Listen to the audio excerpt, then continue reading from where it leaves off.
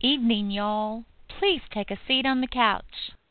And good evening. It's Monday, May 8th, 2017. I'm Vinnie Marini, and I welcome you to take a seat on the couch.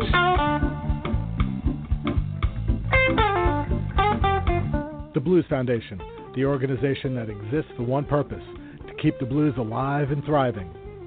Founded in 1980, the Blues Foundation's stated goal is to preserve blues history, which they do through their many programs.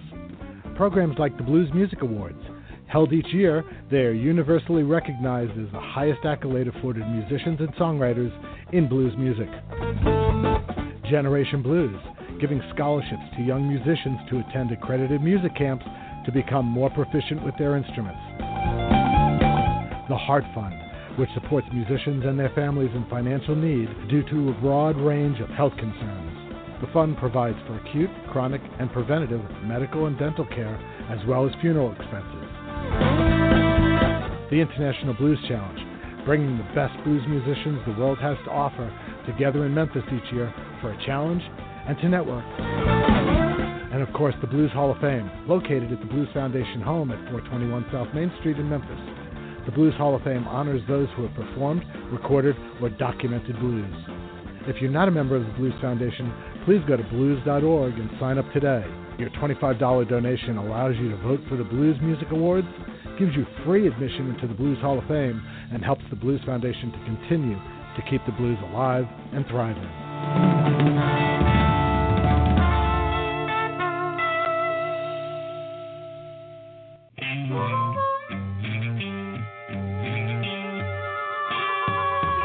Smokin' Steel is celebrating its 10th anniversary, and they're doing it in style. Taking place on June 2nd and 3rd in Owatonna, Minnesota, it's all about the Kansas City Barbecue Society competition. But of course, there's music too. Brother, Sun, and Sister Moon kick it off in Park Square Friday, and there's free music in the park all day Saturday. In the Beer Garden on Friday and Saturday, you can enjoy the Sean Murphy Band, Jeremiah Johnson, the Norman Jackson Band, Southern Avenue, and closing the fest this year, Mississippi Bigfoot. Remember, there are events for the entire family. The bike cruise is back, the antique tractor and semi-truck show, the Smokin' and Steel 5K run walk, the kids barbecue, and the classic car show. And it all ends on Sunday, June 4th with the pancake breakfast.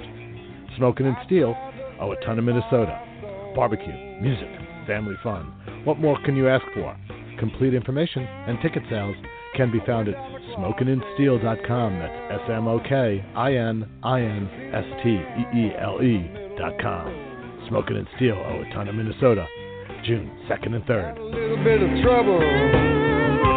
Lord, trouble's all I know. It's all I know. Now, Hurricane Ruth crashed onto the blues scene with her 2012 release, Feels Like a Hurricane. She's not taken her foot off the throttle since. In 2014, she brought us Born on the River. 2015, she put out the EP Winds of Change, and now out and ready for you to purchase, Ready for the Grave, the newest testimony to the power of the hurricane. The album contains 12 songs, all crafted to feature Ruth's powerhouse vocal stylings, and it was recorded in Nashville with an all-star lineup of musicians backing her. Ruth is definitely ready to rock it to a new level. Check it all out at hurricaneruth.com, where you can order her music, all of the past albums, plus the newest, the Ready for the Grave. That's hurricaneruth.com, and find out why Willie Dixon told Ruth, "You're the only hurricane I can appreciate." Before I do anything else, I have to wish my mom, Joan Marini, a beautiful, wonderful 84th birthday. Love you, Mom, and can't wait to see you again soon. Her birthday always falls on the week of Mother's Day, so I decided, since this is the first day of Mother's Day week, I would do a special Women in Blues show. And before we get to that, I just want to make mention of Couch Kid Michael Packer's passing. Michael joined me 4 times on Music on the Couch, and though Michael could be contentious, he had love in his heart, love for peace in the world, and love for the blues, and he will be sorely missed in his the third part of his trilogy, I'm a Blues Man. It's going to be released real soon, and I can't wait for that. If you want to learn a little bit more about Michael, he joined me in September of 2013, so go over to musiconthecouch.com and click on the Chris Lyon Lounge. And just, it's all in alphabetical order. Just go to the P's and look for Michael Packer. Go to the one closest to the top of the page. That's the first interview. And click on it, and you can listen. Tonight, 3 new Couch Kids and 1 returning with new music. Definitely a full show. And, you know, when it's women in blues, you know, I get all mushy, and I just love these women, and I love the music. We're going to start with my first guest, WIB-Thornetta Davis, and this is the title track from her album, Honest Woman.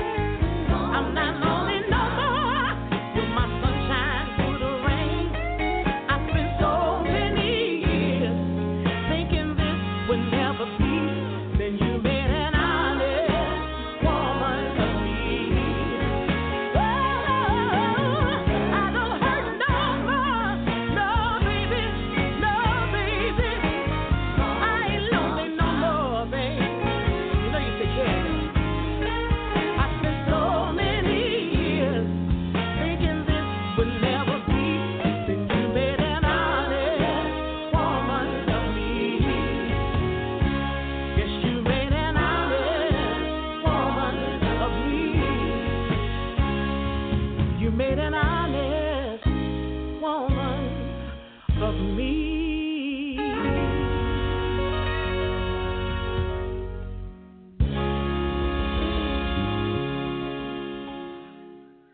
Honest Woman, title track from the album by my first guest, Thornetta Davis. Good evening, Thornetta, and thank you so much for taking time out this evening. Hi, Vinny. How are you? I'm doing just great. You were born and raised in the Detroit area, correct? All my life, east side of Detroit, y'all. All your life.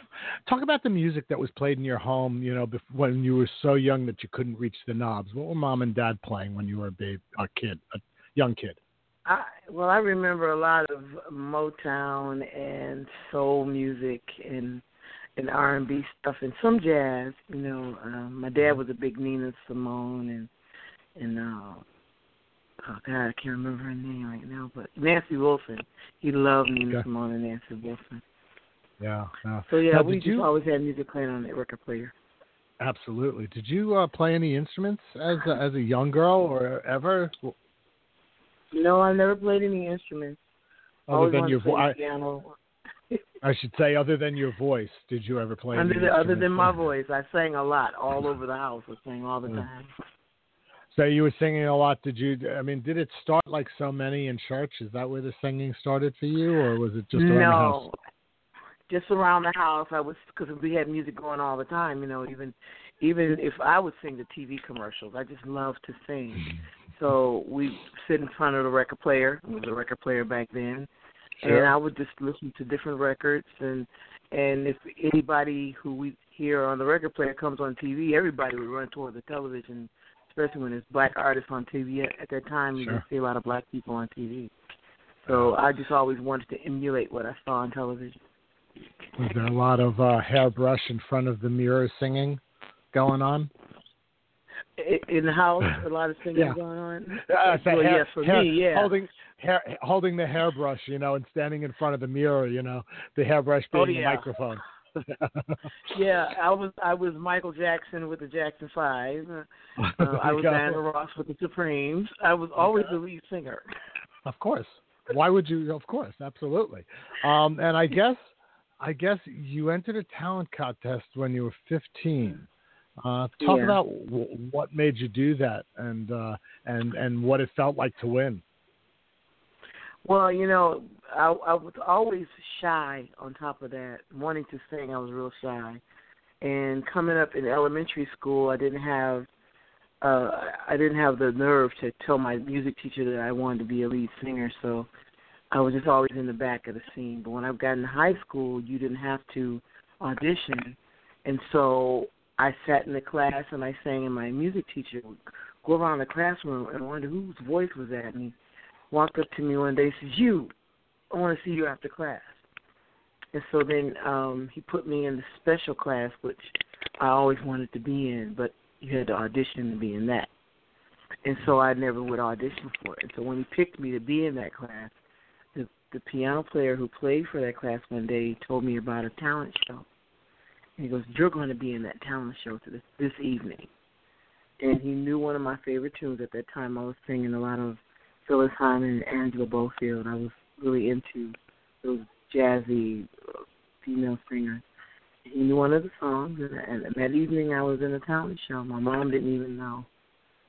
But I got my first bite of wanting to be a lead singer on stage by myself that day. It felt good, huh?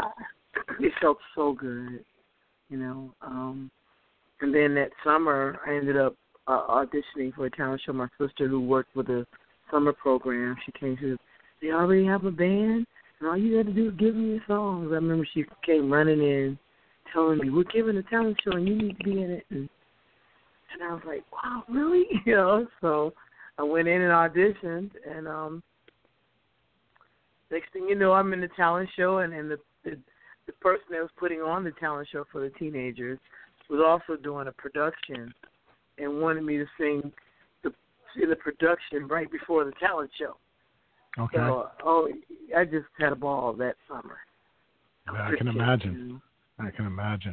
And you kept working at your craft, and you got into the business through a number. with a number of bands.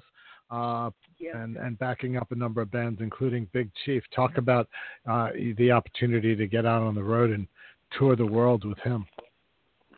Well, Big Chief was a rock group from Detroit, actually. And okay. Yeah. You know what? Mm-hmm. I got. And Okay. they were signed to a label called Sub Pop. And I had been with the Sugar Brothers for a number of years, and next thing you know, here's this label out of Seattle, who also had Soundgarden and Nirvana, liked my voice on their records. And they said, well, we want you to do an album, and we want you to work with the Big Chief guys. So there, I took my bluesy thing. Prior to that, the Sugar Brothers was a blues band. That was my first actual working gig. Okay. And I've been with them for 10 years. And so here, the Big Chief and Sub Pop want me to work with them. And I thought I'd been with these guys for 10 years, and I tried to even get the label to sign me with them, and they said, no, we just want you. And I said, well, I can't turn this opportunity down, so that's when I recorded Sunday Morning Music, and that was my first opportunity of writing songs also. That's when I became a songwriter. Yeah. And then one of my songs on The Sopranos. Oh, okay. What were you learning during that time? I mean, were you paying attention to the business end of it all so that you could continue on your own at some point in time? No. It all happened because at the time with the Sugar Brothers, I was just a singer. I just show up and sing. And although I enjoyed it, I made a living doing what I love to do, singing. And when I got with the Big Chief guys, that's when I did the same thing. I said, well, I'm just going to show up and sing, you know. And it was after that when I realized, okay, you got to take care of your own business now. What are you going to do? You know, and I started. I actually took a day job at a restaurant because I was too afraid to get out there and book myself on gigs. Didn't know how to do it. And so I decided to talk to one of my girlfriends who did, and she said, "Here's a contract. Put your face on it." There you go. One of my first gigs when I got asked to perform was at a festival in Detroit, surrounding areas, and he asked me to do a gig there. I said, okay, well, I charged him a certain price because I didn't even know how much to charge them. I was just going by what I had been getting paid. And he goes, no, Thornetta, we can do better than that. And he tripled what I asked for. Wow. So he was being honest with you. That's good. He was being honest with me. And from that point on, I said, okay, my motto is ask for what you want. All they can say is yes. And I started booking bands and calling the clubs. And then people started calling me when they found out that I was back in town doing my thing. So, and since then, it's been like 20 years gone by, and here I am today. Yeah, you released the EP in 95 and the first album in 96. 98, you released Dust Huffer. And then it's been, as you just said, some time before this new one. And let's listen to another song from Honest Woman. Tell us about I Gotta Sang the Blues. This one features Kim Wilson on harp. Oh, yeah, I Gotta Sang the Blues. When I wrote that song, people always ask me why I sing the blues. Coming from Detroit, singing R&B all my life, and then how did I get into the blues scene? I think the blues chose me, or God chose me to sing the blues. When I met Kim Wilson a couple of years ago at a gig in Detroit, well, for him, and we got to talking, and he said, well, let's exchange numbers. I didn't know that I was going to call him and ask him to be a part of my CD 5 years later. And I would have been watching his gig, and I found out he was in the Detroit area, like an hour away. So I called him and asked him would he play on the record. And he didn't call me till the night of the session, which was like a week later, and asked me, now, what do you want me to do? So I said I had already booked the session just in case. And I said, I'll come pick you up. I'll come pick you up. I'll pay you. I just want you to play on the record. He said, okay, fine, So that morning, as I'm getting ready for my session, I'm singing the song, and I just hear him singing the second verse because it talks about singing the blues for a living. You got to do this. And he had been doing it for years, too. So I color-coded the lyrics, printed them up, and when we went to pick him up, it took an hour to get to Detroit. So I said, will you sing this with me? And so we played the song, and he goes, okay, I'll give it a try. 2 takes. And it turned into this. From Honest Woman, Thornetta Davis, Kim Wilson, I Gotta Sang the Blues. Oh,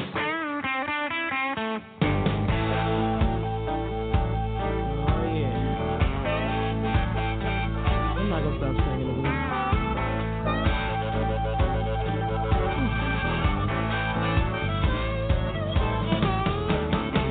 People keep asking why I sang the blues.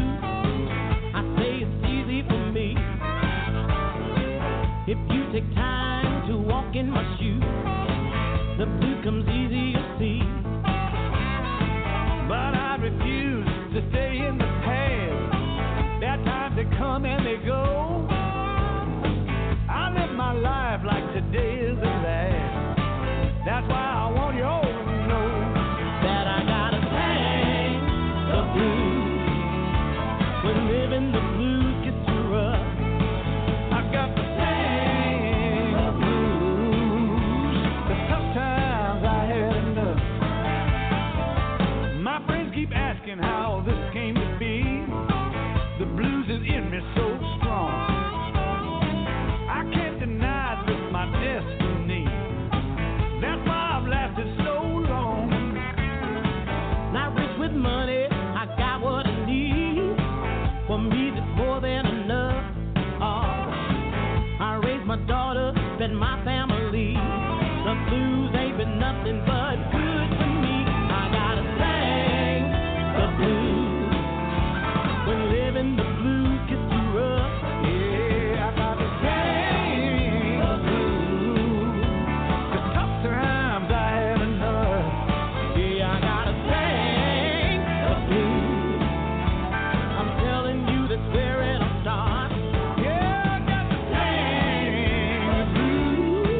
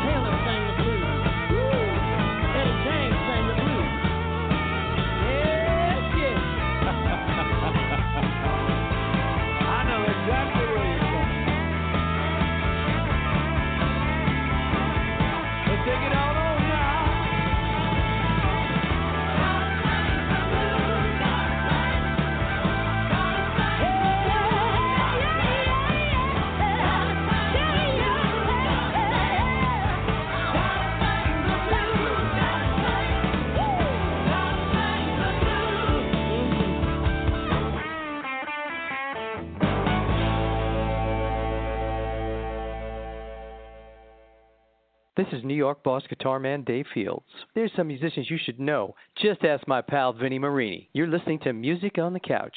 All right, now, let's unleash some blues. Thornetta Davis. The album is Honest Woman.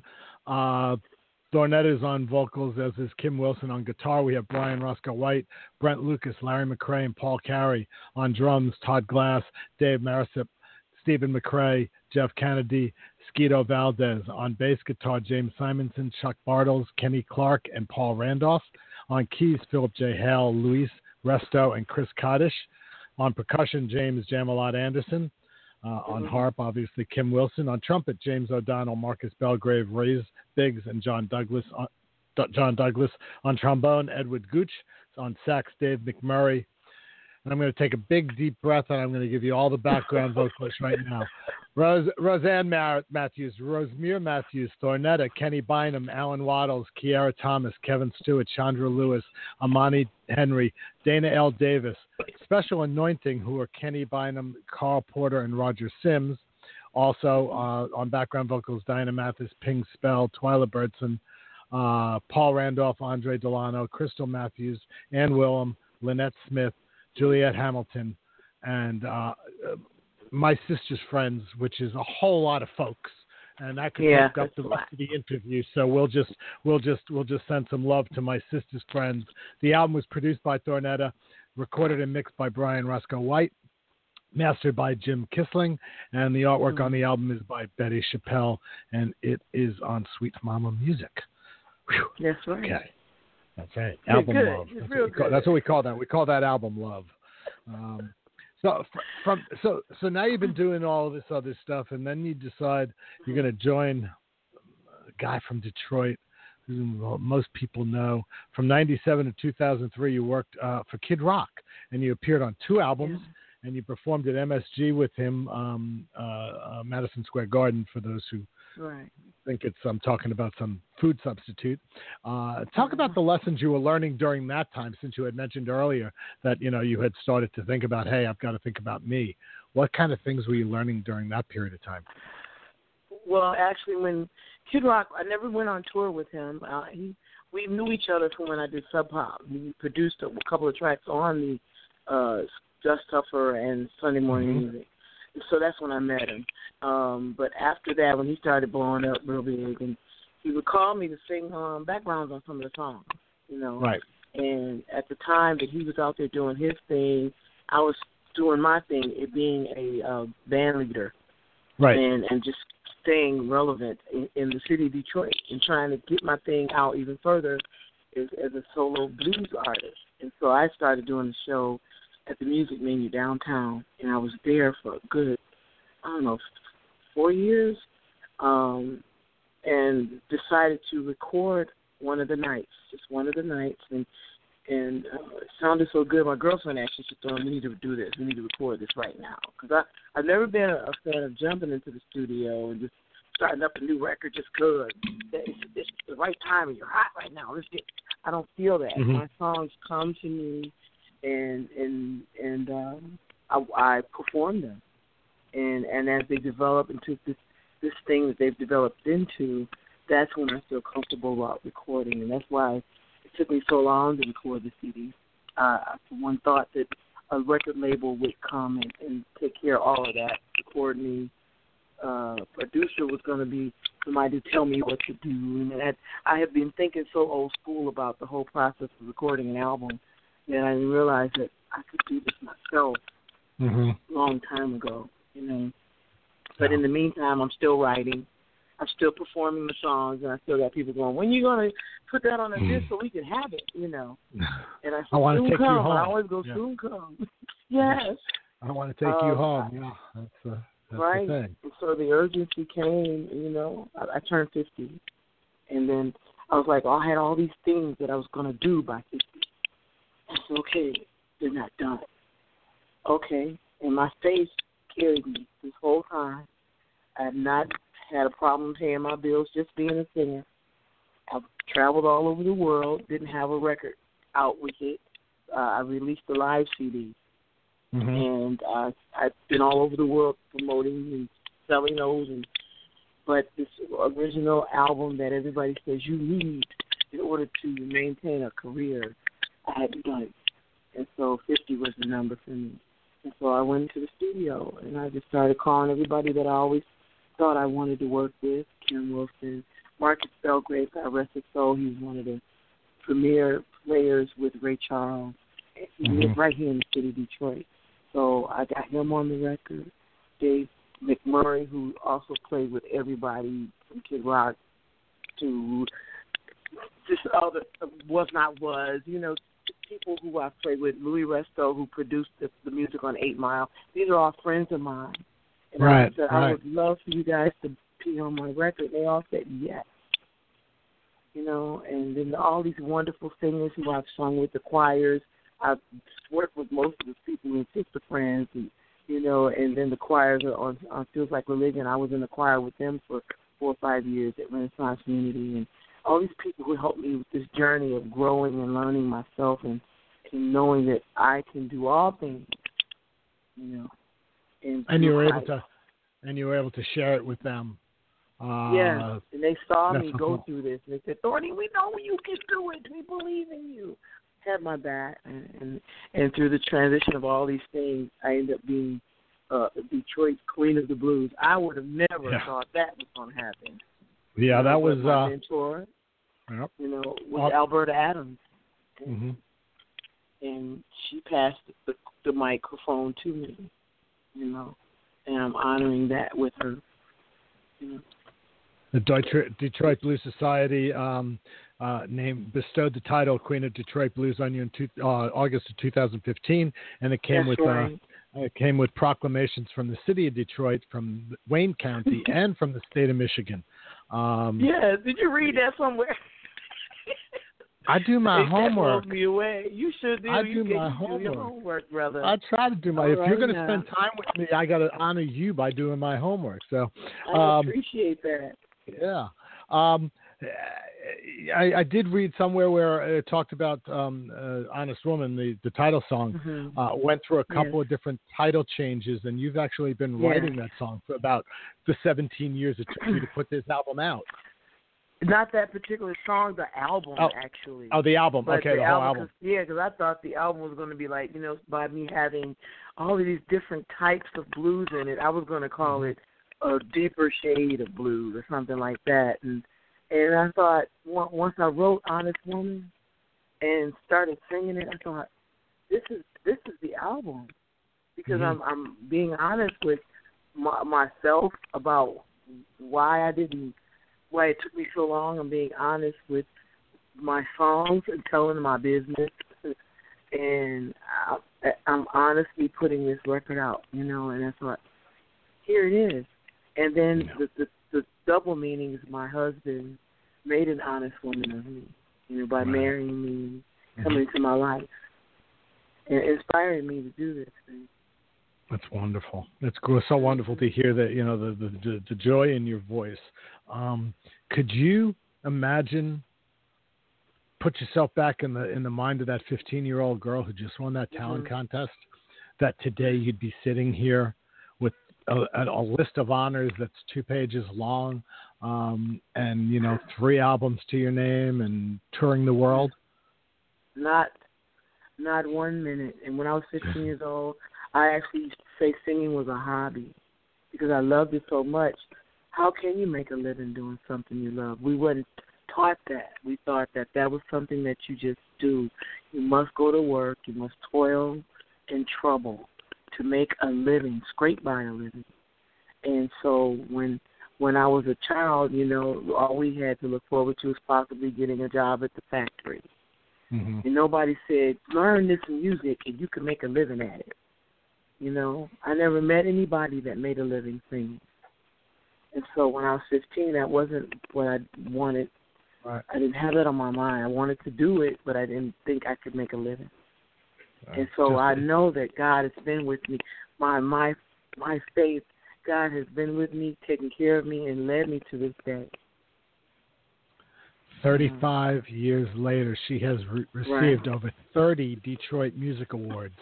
And this past weekend, ladies and gentlemen, the word dominated gets used really often and maybe overused, but this young woman dominated the Detroit Music Awards, winning 8 awards in total. And listen to it, folks. Outstanding Blues Artist, Outstanding Blues Recording for Honest Woman, Outstanding Blues Songwriter, Outstanding Blues Vocalist, Outstanding Live Performance, Outstanding Record Producer. Remember, she produced this album.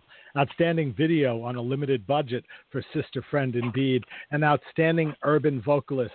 And then cherry on top of the cake, and the cake is really high with all of those awards, but cherry, way on top of the cherry is this week on Thursday night, she's up for a Blues Music Award for Best Emerging Artist Album. Yeah, and incredible. When you it's overwhelming to hear all of that, all that at the same time. It is very overwhelming right now, and the place I am at is so blessed. Yeah. And I have to share the thing you told me off the air, folks. She brought all 8 awards with her to Memphis. Yeah, she's in Memphis already. She brought them with her just to have them as her buddies, her good luck mojos. So she's got them all. So yeah. I'm sitting here staring at them. I think I've taken a picture and posted it on Facebook and all of that. I'll have to go look. So what's the next thing for you? What's the next step for you? What's next on your bucket list? I want to share my music with the world. I want to get some more gigs. I've gotten some festivals calling me now, and I'm hoping that with the success of the CD, that it'll be more successful, and that people will start calling me up. I'm booking my gigs. If I don't have a booking agent, then call me straight up. My number's there. I'm running my stuff right now. And me and my guys are ready to go. We're doing what we do locally, of course. I'm going to be at Briggs Farm coming up soon. I'm doing the Ottawa Blues Festival. I got some stuff coming up in Illinois. I'm ready. And if you want me on your stage, come on. Here I am. I'll put it out there like that. And I thank you. Thank you for giving me the opportunity to say these things. No, my pleasure. My pleasure. You can go over to thornettadavis.com, and all the contact information is there. THORNETTA Davis, DAVIS.com. So go over there and check all of that out. She is a woman in blues, and she is a musician you should know, Thornetta Davis. We have time for one last song from the album, Honest Woman, which, by the way, is number 21 this week on the Roots Music Report blues album chart. So it's sitting right up there in the top 21. Tell us about your song, I'd Rather Be Alone.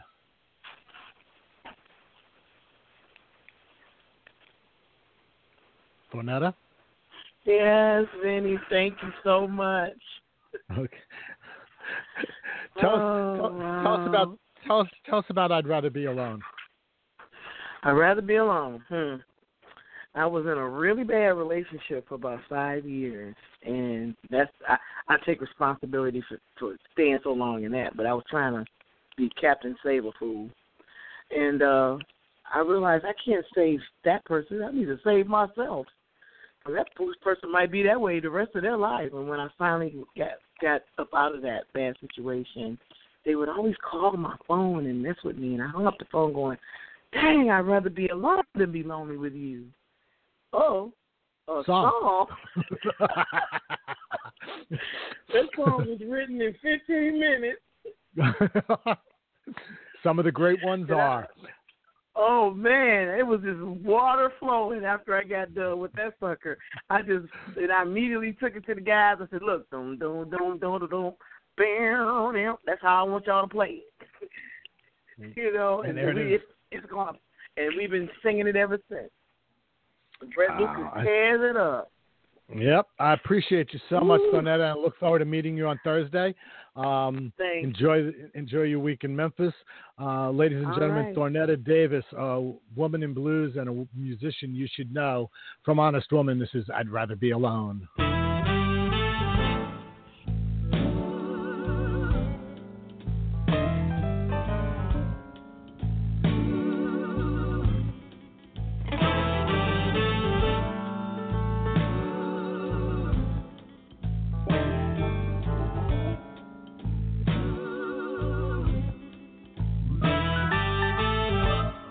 you come again, messing with my head. Well, you've been gone so long, I thought you was dead. And just when my heart healed from losing you, well, here you come knocking at my door, giving me your excuse. Well, it's too late, baby. I don't need you no more. And as you can see, that key in your hand don't unlock my door. So before you come in here telling me what you're going through, I think I got some news for you. I'd rather be alone than be lonely with you. Said I'd rather be all by myself than take the hurt you put me through. I'm tired of living this life now. You know it just ain't no use. 'Cause when I give you all my love, boy, all you can give me is the blues. Yeah, yeah, they're going away, little boy. Why don't you just let me be? Stop coming by my house, baby. Stop calling and hanging up on me. Yeah.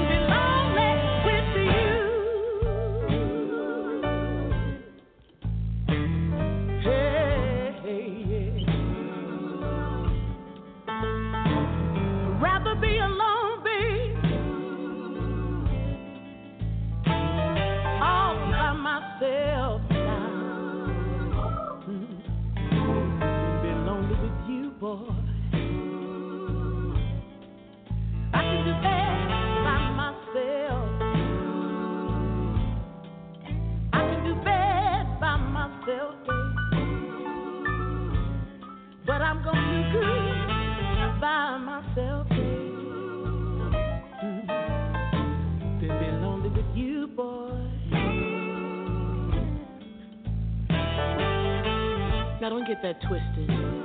That don't mean I'm by myself. Matter of fact, I got company right now. And I don't think he'd like you coming in here looking all good and But I'm so glad to see you doing so well, my brother. God bless you. Bye-bye.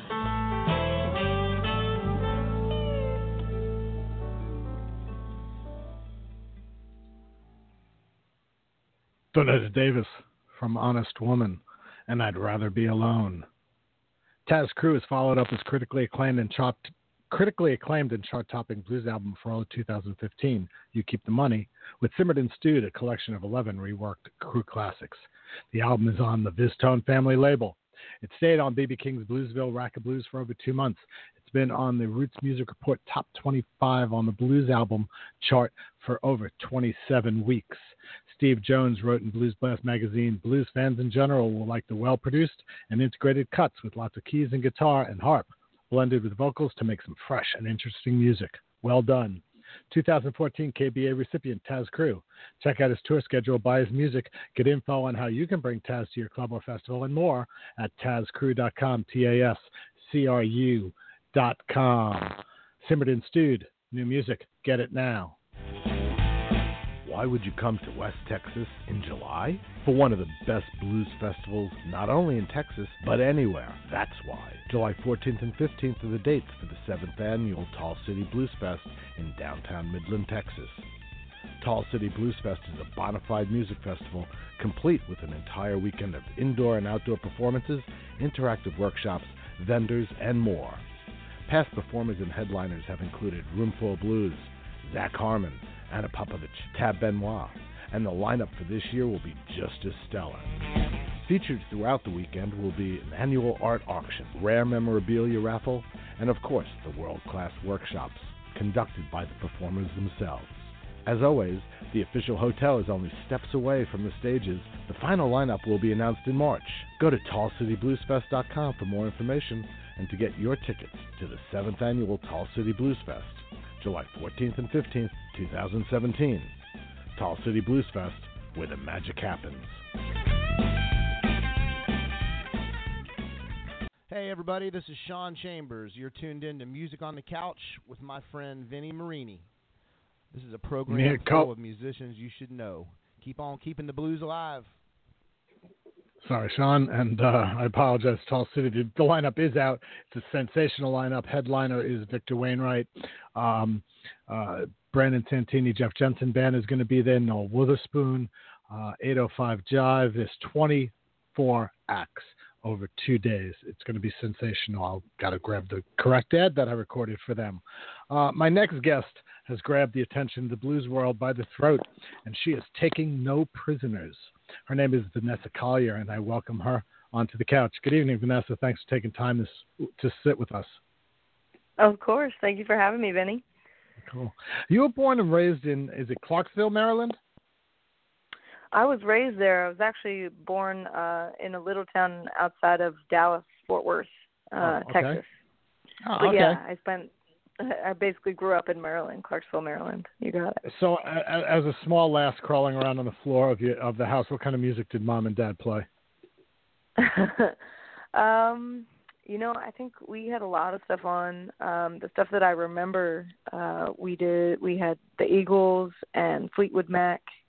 And then, anything that was kind of top in the charts at the time. So I know we did some like Christina Aguilera and all of that as well. There you go. A little bit of everything. Yeah. A little bit of everything, remember, exactly. Do you remember the first song, or maybe it was just a band, that made you stop and go, whoa? Ooh, yeah. I actually think it was when I started playing saxophone. I started listening to Cannonball Adderley, and something about his sound, just totally his like soulful, kind of gritty go for it kind of attitude. I just loved the way he played, and that kind of spurred me on to other artists as well. But yeah, it probably would be him. Now, was the sax the first instrument you ever played, or was there something earlier on? I played piano before that for about 6 months. Okay. But my mom had to drag me kicking and screaming, crying pretty well every week because I just didn't really like the teacher. So I quit that, and then it was a couple months, and I saw a saxophone on, somebody was playing it on a TV show that I watched after school, and I just loved the sound of it, just totally taken by it, and then I begged her for a couple of months. It's like 6 or 8 months I was asking her to play it, and she was kind of like, yeah, sure, you dropped a piano, I'm not really sure. And then we finally went to rent one, and I was so excited. And I haven't put it down since. I've been playing for 17 years. So how old were you? How old were you when you picked up the first time? It was about 9. Okay, so it was you were almost the same size as the saxophone at that point. Yeah, exactly. So you're 9 years old. You start playing. You're listening to folks like Cannonball Adderley. Who else? Where did that bring you into your teen years? Who are you listening to, and who are influencing you both as a person and as a musician? Because sometimes those are separate entities. Absolutely. I felt very fortunate growing up, in Maryland because we had a great music program. So my first band director, I just remember, we were listening to classical, jazz, whatever. He was putting everything on. And then in middle school, we kind of started listening to like Earth, Wind and Fire and playing some of Outkast, but like playing it in jazz band. And like Brick House, the Commodores, that kind of stuff. Just kind of opening the door on this whole other horn thing and whole other just world. And sure. So they all were, that's all the stuff I was listening to.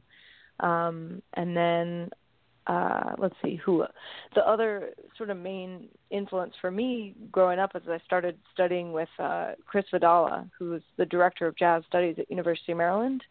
Okay. And he still is, but he played with Chuck Mangione for 20 years and, Aretha Franklin, first call for the NSO, just like a top woodwind call around the country. And he really laid a huge impact on me because he kind of let me find my way and play my music my way, but also showing me, like, here's some extra theory stuff. Here's some really cool stuff, like try this, try that. And then he introduced me to Cannonball and Bird and Coltrane. Everybody, really. Amazing. So, yeah. All of that. Yeah, before we go on, let's listen to a tune from Meeting My Shadow, your sophomore album. Talk about your song When It Don't Come Easy, which features good friend Josh Roberts on slide guitar. Yeah. This one has become my favorite off the record. And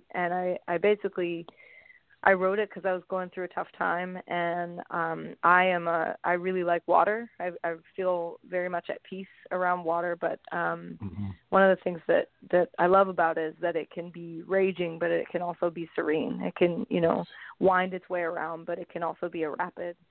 And but no matter what, no matter what gets in its way, it just keeps on going. And I thought that was a great metaphor for whatever's coming up in your life. Just find a way around or through, or just continue to work at it and turn everything kind of into sediment, into rubble. And yeah, so that was When It Don't Come Easy. From the album Meeting My Shadow, Vanessa Collier.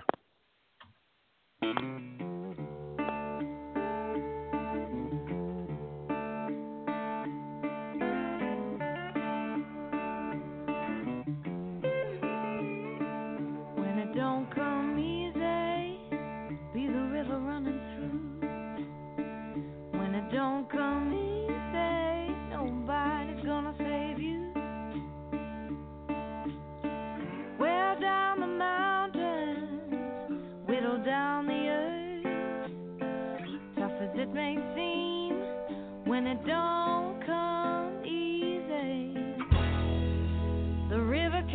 running down the stream.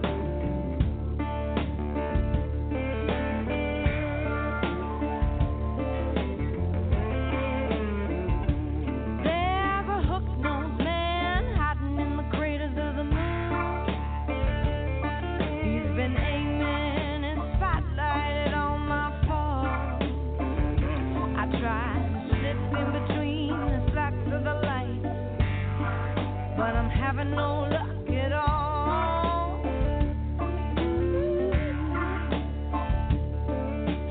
I'm so busy wasting my time staring back at the past, falling behind. Now I'm dancing alone in the graphite night. Oh, the midnight haze, it whispers. I strain to listen, and I need my shadow saying, when it don't come easy, be the river running through.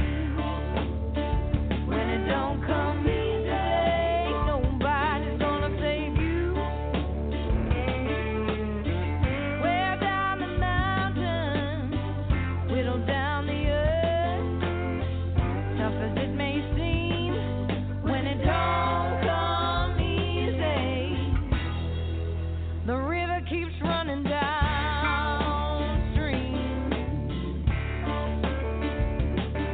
I've been sanding down my splintered heart, catching all the sediment of trial and error. It's come to settle like sawdust in my soul.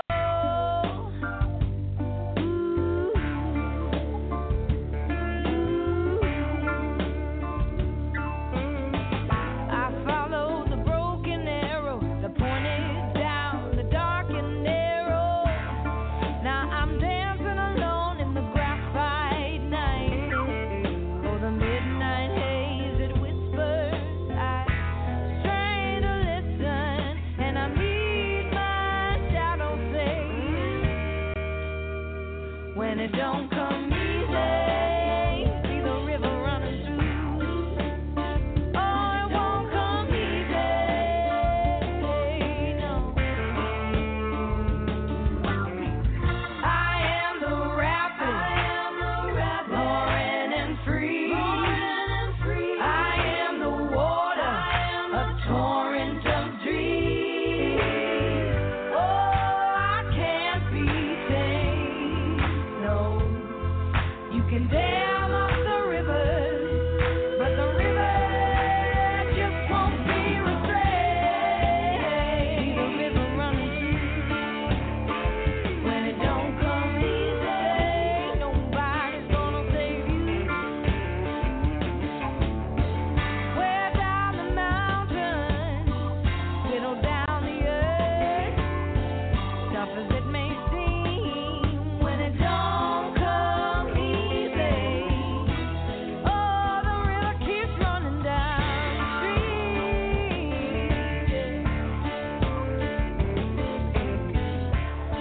Yes, the river keeps running downstream. When It Don't Come Easy, Vanessa Collier from Meeting My Shadow. It's a tight song. You got to high school and you played both sides of the school. You must have had a lot of friends because you were co-captain of the basketball team, and then you played sax in just about any band or ensemble or whatever that you could as far as the school was concerned. How did you find time to do it all? Lack of sleep, I'd probably say. It was a lot, but that seems to be kind of what I do. I did that in college as well, but yeah, I loved playing basketball. It's sort of what I got into around the same time I played saxophone, and just I don't know, something about being in a game and kind of being competitive, and I loved shooting the ball and whatever. So I didn't want to put that down for a long time, and I played for a long time. And then saxophone, actually my band director was awesome. He would kind of like hold the concert for me. I had a one night where I had, or two nights where I had a game and then a concert right after. And so he would wait until I got there, and I'd come on with like full garb, still in my jersey, still in my ankle braces and all that. And I'd go and play the concert that way. Everybody else was dressed in black and white, But he was super understanding and allowed me to do both, basically. I was going to ask the question. Did you just like sort of slip the dress over your uniform? But if you look real close, the sneakers, the Chuck Taylors were poking out of the bottom. You went full tilt. That's cool. I did. Obviously, the music won out because you ended up in Boston at Berklee School of Music. Talk about that time there and what you learned about yourself during that period of time. Oh. Yeah, I mean, it was a great 4 years for me. I basically went my freshman year and thought, I just want to be a performance, basically jazz saxophonist. I want to do this. And in the first couple of months, I don't remember what it was, but I just was like, man, there's so many other genres. One, and then I also wanted to pursue some engineering and producing and all that kind of stuff. So. I really got a lot out of that experience. I fit a 5-year program into 4 years, always busy. And I was also an RA at the time, so or three of those 4 years. Wow! So I gained a lot of skills, communicating and being sort of a role model on the floor and just finding a way to build a community, and also coming to terms with coming around in I guess to a little bit more of an extroverted me, which I was very, very, very introverted, very quiet, and I've always kind of been that way until now. Yeah, so that really helped me. Yeah, I'm sure, going back to my college days, RA, okay, so you're a referee, you were a negotiator, you were, a mother, you were a psychologist, yeah, a policeman, policewoman, yeah. And during that time is when you met Joe Louis Walker, correct? Correct, yeah. How did that all come about? How did that all come about? Yeah. So I had a friend who was playing drums for him at the time, and it was the summer before my senior year, I believe. And he told me he was in town, and he was like, "You should bring your horn because chances are Joe will let you sit in." And I was like, "Okay, cool. Well, this sounds great." So I checked Joe out, and it was the first time I'd heard his music, and I was like, "Oh, I really like this. I really like this stuff," and his music. And so I went down and kind of like sat through the first set, and then I met Joe on the break, and he was like, "Oh, you wanna come up? You got your horn?" So I went up for the first song, and then after I get done playing, he's like, I go to like kind of walk off, thinking that's it, and he's like, "Where are you going? Stay up." So I ended up staying up for the whole second set, and then afterwards he was like, "Yeah, you want to play some dates? You want to tour?" And I was like, "Of course, yes." So my whole last year at Berklee, I was, of course, in addition to balancing everything else, I was on tour with Joe and playing all around the East Coast basically, and just kind of got my feet wet and really learned a lot from Joe, a lot about the blues, a lot about the history of it, and just trying to seeing an artist at work was great for me. It was a great inspiration. Yeah, it does had to be a little bit different when you got back to school for your senior year. It was like, so what did you do during your summer break? Played with Joe Louis Walker. It was pretty cool. Can't wait. Yeah, hey, I can imagine it was, and I'm sure, again, you're a smart young woman. You paid attention. You watched what it was like to be a band leader and the troubles of being a band leader. It's not always a cool thing. Absolutely, yeah. Finding out a little bit more about you on that. The album is Meeting My Shadow. Talk about your song "Meet Me Where I'm At." Yeah. which is obviously NOLA. It's obviously a little bit New Orleans there. You got it. Yeah. So I on my first record, I wrote a song that was that's a New Orleans kind of street beat thing, and I love that music. It's something I'm continually finding. In addition to Dr. John and all that kind of stuff. So naturally, I kind of felt on the second one I wanted something else. And I had this idea of, we all come at it from a different angle. So just kind of the underlying notion being we should all just meet me where I'm at. Just come to me, meet where I'm at, and I'll come to you. And then we'll meet in the middle. That's sort of the thought process behind this one. And it's sort of a fun, silly story. And I really had a lot of fun writing that one. Yeah, it's a lot of fun to listen to. Vanessa Collier from Meeting My Shadow. Meet me where I'm at.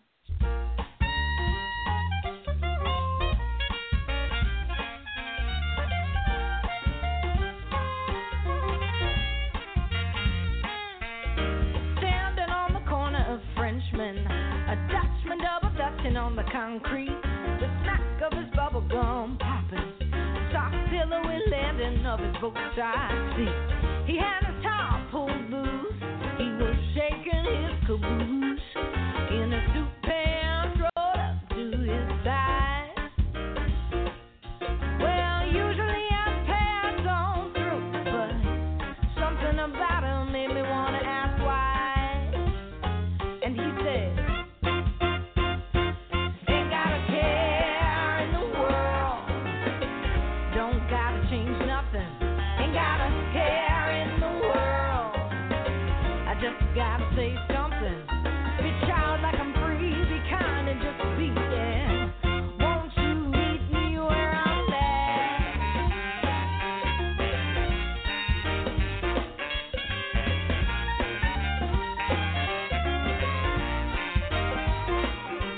Conductor of the train click clacking his heels as it skips through town.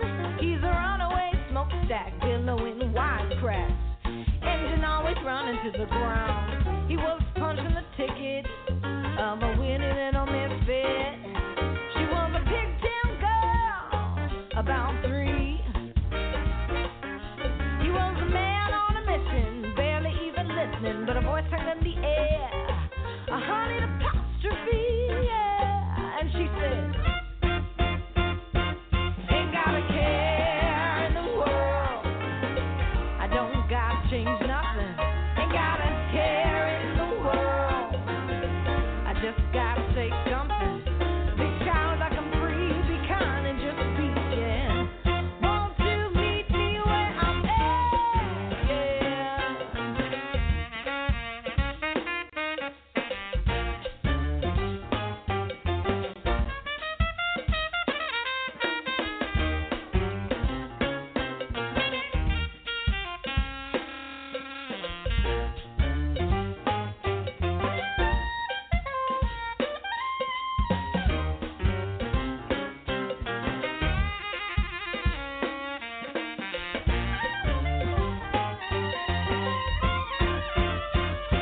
Well, no matter where the message comes from, whether they're wise and wrinkled or naive and young, all that matters is you're receptive to the lesson. The life is gonna keep on keeping you guessing.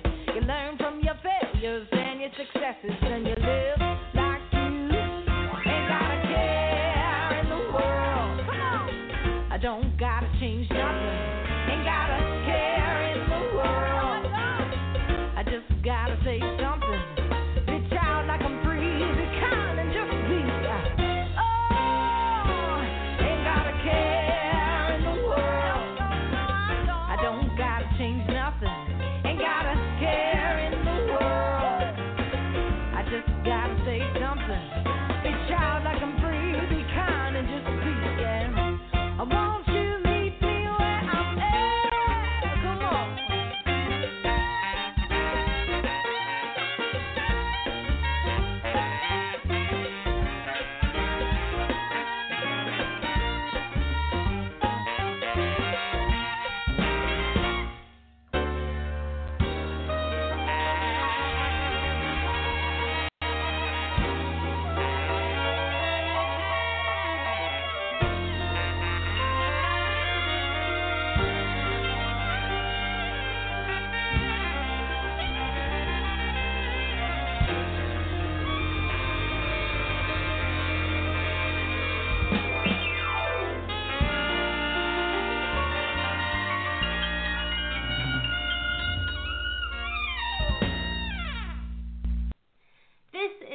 Blue, and you are listening to Vinnie Marini, Music on the Couch, musicians that you should know. And that was Meet Me Where I'm At, Vanessa Collier from Meeting My Shadow. Let's see, Vanessa's on vocals, background vocals, alto, soprano, and tenor sax, flute, Rhodes, piano, Wurlitzer, clavinet, percussion, organ, and sitar. T.K. Jackson adds drums, percussion, and organ, and some background vocals. Daniel McKee on bass, Laura Chavez on guitar and resonator guitar, Charles Hodges on organ, clavinet, piano, and Wurlitzer. Mark Franklin on trumpet and flugelhorn, Josh Roberts on slide guitar, Brenda Jackson on organ, Kenny Bradford adds bass on a song, and that was recorded by Matt Hayes at Wellspring Sound in Acton, Mass. Nicholas Stevens was on drums on a track recorded by Brett Gibbons at Bias Studios in Springfield, Virginia. And the whole thing was produced by Vanessa, Kevin Houston, and Thomas Roof, recorded at Music and Arts Studio in Memphis, Tennessee, October 17th to the 22nd in 2016, mixed by Kevin Houston and mastered by Master and Servant in Hamburg, and it is all on Roof Records. And you recorded the debut album, Heart, Soul, and Saxophone in 2014 on Roof. How did you get the attention of Thomas? Well, actually, I basically just got an email from him after doing the IBCs in 2016. Yeah. So I got an email that was basically like, I'm an independent label and I can get you 60 to 80 dates overseas, and let's have a conversation. So that's basically how it started. Was that, and I was looking to sort of expand my career, and the thought of 60 to 80 dates overseas was really intriguing. So, yeah. So, okay, did you release Heart, Soul, and Saxophone earlier, and then Roof re-released it? Because I saw it came out in 2014. Maybe I grabbed the wrong date. Okay. It did. That's not a Roof release. That's actually my self-release. Yep. Okay. Yeah. Because I didn't. Yeah, I got a couple of songs from that. From when you earned your way to Memphis. Though we never got the chance to. You never got up to see me, but you had sent me a couple of songs. In case you were able to, but you were a busy young lady that week. Talk about that week and the things that you found out about, the blues and the music industry and yourself during that week, because it is truly a learning experience. Absolutely. That's a great way to talk about it. I loved that time down there. I hadn't been to Memphis before, and competing on Beale was fabulous. We ended up finishing in the semifinals, but for 3 shows we kind of increasingly got a bigger audience and more buzz around the city. And I met some great folks, Ken Johnson and being one of them, and Gil Anthony, just a bunch of people. I had known Charlie Boyer, but I met him kind of in person there. And just a fantastic place to network and to help your career kind of forward, and just see what other shows are out there. You know what I mean? There's so many people that come and descend on Beale Street for that 1 week. Yeah. And it's just a fabulous, met a lot of people from other countries, and just so welcoming. Everybody, it's a true representation of what the blues community is and what it's about, which is kind of togetherness and how can we bring this music forward. And, everyone's got their own twist on their own thing. Absolutely. And I loved that. So, it was great. It's that week and this week are the 2 best weeks to be on Beale Street in Memphis. That's what I hear. Yeah. It's just unfortunate that's the truth. You would wish that, people say, oh my God, you must get this all year round. And you kind of just, kind of just give a sad face and say, no, not really. But you Yeah. know, I mean, I look at the IBC, and I've said this for a couple of years now. And they call it a challenge for a reason. It is not a competition. It is a challenge, Right. but it's a personal challenge. It's a personal challenge for each act to be the best that they can be. You can't control the three judges that are sitting in front of you. The Blues Foundation does one hell of a job getting qualified people to judge the challenge, you know, and that's, you're talking about 70 to 80 judges. That's a lot of people. Yeah. You absolutely. know, so you know, I mean, but to me, it's not. You're not playing against this other band. It's a challenge for you. Can you get there on time? Can Absolutely. you set up? Can you hit that mark? And can you bring your best? And that's what it's about. Absolutely. So, you know, absolutely. I tell bands that all the time. I say, you know, if you're coming here saying to yourselves, we're winning this thing, might as well save your money. Yeah, it's true, because I was listening to your show leading up to it, and that was sort of the biggest thing that all your guests were saying. Like, you know, don't expect to come in and win it. It's a surprise every time, you know. But the thing that you can expect is that you come out with great networking and great people and having this great experience. So I can say that I agree now. Yeah, you have been, you know, just on the road. Gosh, so much between the caravan in Europe with Roof and shows here in the U.S. I mean, does it get to a point even, you know, for you that you just say, I just need a couple of weeks off, or is it just so? Is this still so cool and so you just need to keep doing it? Yeah, it's definitely still very, very cool for me.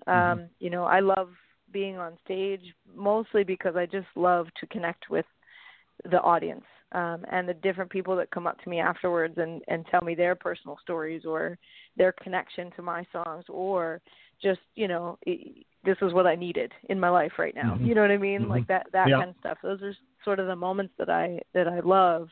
And then getting to play with a great, you know, with whoever I've got in my band is you know, it's just a blessing to share and create music every night. And you know, that's no exception with the Blues Caravan. I've gotten to see some amazing places that I hadn't really ever been to Europe before. So getting all, you know, just this in the last like 3-4 months, I've been to 6 different countries. So it's like, okay, cool. This is awesome. Yeah. I like passport's looking, passport's looking real cool, isn't it? Yeah, exactly. All those stamps, yay. Talk about the title of the album, Meeting My Shadow. Obviously, there's no songs with that title, so talk about the meaning behind it. Sure. Well, I was, as I kind of mentioned before, I was kind of going through and struggling personally with just some people in my life at the time, and I happened to be, you know, I really want to write this record, and I started writing mainly because I was reading a book called The Artist's Way by Julia Cameron, and it's getting yourself out of a rut. It's writing every day, you know, 3 pages of longhand, taking what's known as an artist date. Anyway, all these things to just kind of kickstart your writing. And in the next book, she talks about this phrase, meeting my shadow, and it just happened to catch me. Because in the way she explains it is that you have to sort of get all the negative feelings out of the way before you can experience more joy. You know, and that's sort of what this record is for me. It's an expression of a lot of difficulty and just the good and the bad that can come out of that. So there's some lighthearted stuff. There's some more serious personal things, you know, Poison the Well and When It Don't Come Easy are both like, you just got to keep going, you know, dig a little deeper. All those songs come from that kind of place. So it felt very fitting to me that as I was searching for a title for the record, I read that phrase and I was like, that's it. That's totally it. And, you know, the album cover sure illustrates, you know, you with this huge smile and this dark cloud behind you. You know, behind you. It's behind you. It's not in front of you. It's behind you, that dark crowd. So Exactly. And you made the decision to come to Memphis. Talk about that decision to record. Yeah. Well, I think when I went to Memphis for the IBCs, one of the things that struck me about the city is that how far it's come. I went to the Civil Rights Museum, and I was just like, I needed some rest after seeing that, because it doesn't. It just grabs you in a way that I can't explain. It's just like takes so your breath emotional. away. It takes your breath away. Yeah. It does. And that really laid a lot on me, as well as just seeing, a monument to the Trail of Tears, and just kind of finding out more about the history of the city, and sort of the struggle of it, and then learning about Stax and Sun Records, and just the vibrancy that came out of all of that. And again, if you're talking about, when I was thinking about this record and meeting my shadow, it's like, it's all this joy, all these things that can come out of hard, struggle and difficulty. And it just seemed to really be a great place to record. And the studio was amazing. And just, a lot of the musicians there, as you said, were just fantastic and wonderful to work with. And I really enjoyed that. So, cool. It just seemed like Memphis was the place. Yeah, well, it sure sounds like it from listening to the album. And you used a crowdfunding, and you were lucky enough to have some supporters who up front told you they'd match you dollar for dollar. Talk about the experience of the crowdfunding and how it all went for you. I mean, you did very well. Yeah. I've actually done 2 now. I did one for my first record and one for this tour. And it seems to go really well. People want to support what you're doing, and they get a CD and they get a T-shirt and they get all the things that they'd get at a show, but it's personalized, and I sign everything or make it out to whoever they want to make it out to, Right. And it's just a great way, again, to build a community and build a fan base and keep people interested in what you're doing. It's kind of an extension of the newsletter, but they are part of building with you, which I think a lot of people want to do. They want to discover somebody and help them along, Yeah. And I've been very, very fortunate. So I think that last statement was as true as any other I've heard about crowdfunding. They want to help. Yeah. They want to help. Find somebody. Discover someone. Absolutely. You've been nominated for the Blues Music Award for Instrumentalist Horn. Yes. It's an incredible honor. Talk about what was that first thought that went through your mind when you got the phone call or the email? What was that? It was actually funny. I hadn't even checked my email yet. I had just woken up and, my mom had told me. My mom had just told me. And I was like, what? Well, like, who would have thought, it is such an honor. And the people in the category, Nancy Wright and Sax Gordon and all these people, I mean, it's great to be honored and to be mentioned among them, because they're people that now that I've been on the Blues Cruise and I've kind of gotten to meet a couple of them, it's like, you're doing your thing, and I respect and look up to that, and it's just an honor to be mentioned with these people that have been around and know what they're doing. And will you be performing? It's just great. I will be. Yeah. Okay. Yeah. Cool. Absolutely. Cool. Excellent. I'll be part of the women's showcase, basically. Okay. Which I heard they were doing. I'll be playing with CK and. Mm-hmm. Yeah, a lot of great people. So yeah, I heard they were putting something together like that. So that's cool. Yeah. So we'll see you on Thursday. Absolutely. Yes. This young lady's name is Vanessa Collier. She is a woman in blues.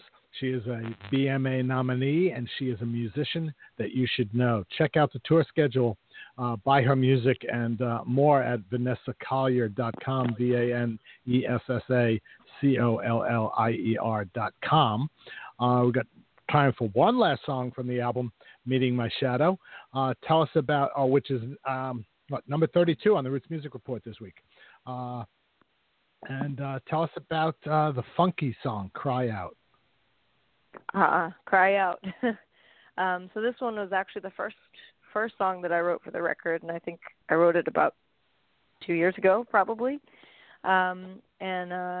I wrote it because I believe that no matter how small the injustice is, you have to say something. Otherwise, it just grows and it gets bigger.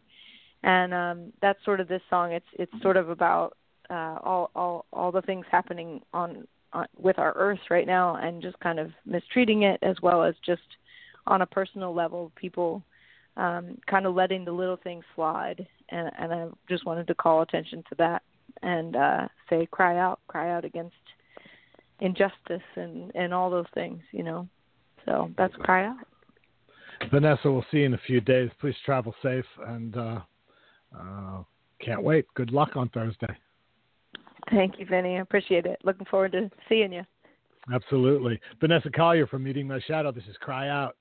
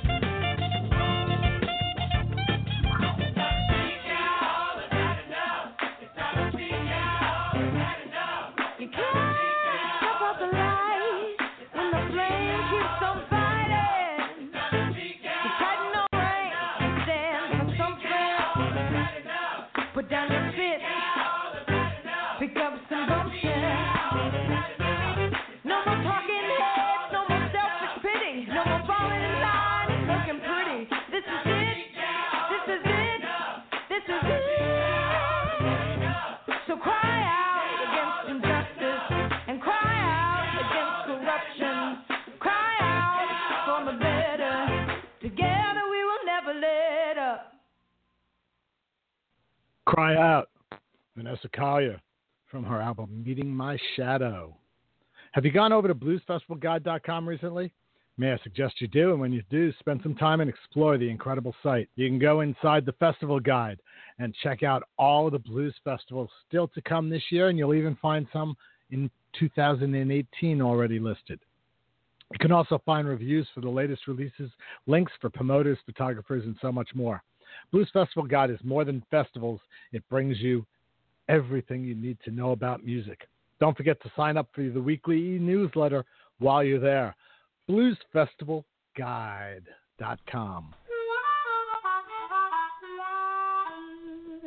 This is John Gendick wailing for you on the Vinnie Marini Show. Music on the couch. Musicians you should know, including John Gendick.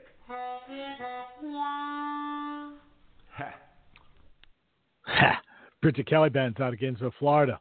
Last year, they released their third album, Out of the Blues, and their brand new album, Bone Rattler, is now ready to be released. It is 33 songs full of blues music. John Mitchell said in Blues Blast magazine of the album Out of the Blues, plenty of real blues here and some fine playing, worth a listen. You need to go over and check out BridgetKellyBand.com for their tour schedule, and you can buy their music, including the brand new double album from Bridget Kelly and the band, Bone Rattler. My next woman in blues released her album Desire back on March 31st. Her name is Lauren Mitchell, and I welcome her onto the couch for an official Monday night couch visit. Evening, Lauren, and thanks for taking time. Thanks for having me, Vinny. I'm happy to be here. You were born and raised in the Columbus, Canton, Ohio area. Talk about what kind of music was played in your home before you had the ability to change the knobs. Well, early on, when I was growing up, I remember my mom and my dad having very different musical tastes, but they both loved music. So I was very fortunate that I grew up in a home where there was music on a lot. Mom listened to a lot of stuff like I remember like Neil Diamond and like the Ray Charles singers and things like that. And Dad was kind of into more of like the Motown and the 60s soul. Actually, he wasn't kind of into that stuff. He was really into it. a lot of Motown in my house growing up. And then also my grandparents on my mother's side played. They actually met when my grandmother auditioned for my grandfather's country and western bluegrass band. So there was a little bit of that going on too. Oh, there's a lot of there's music in the genes. So there you go. You also began singing in your grandmother's church? I did. Yeah, that was the very first time that I ever sang. And I remember, even still to this day, singing in church that's a totally different thing than getting on a stage and doing a show. Sure. Singing in church is it can be a little intimidating. It still is. But I remember being, pretty terrified, but also at the same time, looking out in the congregation and realizing that all those people there that, they loved me and they just wanted to hear me, do well. And so, we did it. And How it old went were well. you? And, oh, man, I wasn't very old at all. Maybe 6 or 7 years old. I couldn't have been very old at all. Okay. Because I saw that, and just because, yes, that's my wife's dog, Gracie, in the background. If you can hear her. Oh, that's all right. You'll probably hear my cat here in a little while. Well, she'll come up and hang out on the desk. So. Yeah, it was a couple of weeks ago. One of my guests wrote me and said, all my friends thought it was my dog barking, but it wasn't mine. Did you have a dog? I was like, yeah, I did. But, obviously, Mom and Dad and whatnot thought you had some talent because they started giving you voice lessons at the age of 9. Was this something that you were into also, or was it like, those mandatory guitar lessons some of us had to take that we really hated? No, it wasn't. It wasn't painful at all. I have been told that I was singing and making noise and stuff as far back as anyone can remember. And so yeah, when the opportunity presented itself, I remember Mom saying, "Hey, do you want to take some voice lessons?" Sure, let's go take some voice lessons. And by that point, I had already even started. I was always entertaining. I've always been an entertainer, and I had started taking some dance lessons and things like that, and had been in a couple of like musical theater productions, in the chorus as one of the children, that sort of thing. Yeah. And so I Oh yeah, man.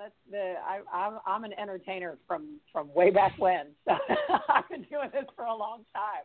Yeah.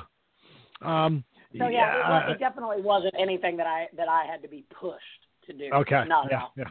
You were pulling, not pushing. I was into it. I also saw something where it took, and you just mentioned musical theater, but you were also into opera. At what point was that in your life? Was that early on or later? Actually, yes, it was pretty early on. When I started those voice lessons at age 9, I was very fortunate that my mother sought out, the best of the best in Canton, Ohio, where I lived, which was, again, it might not sound like a lot, but there's some pretty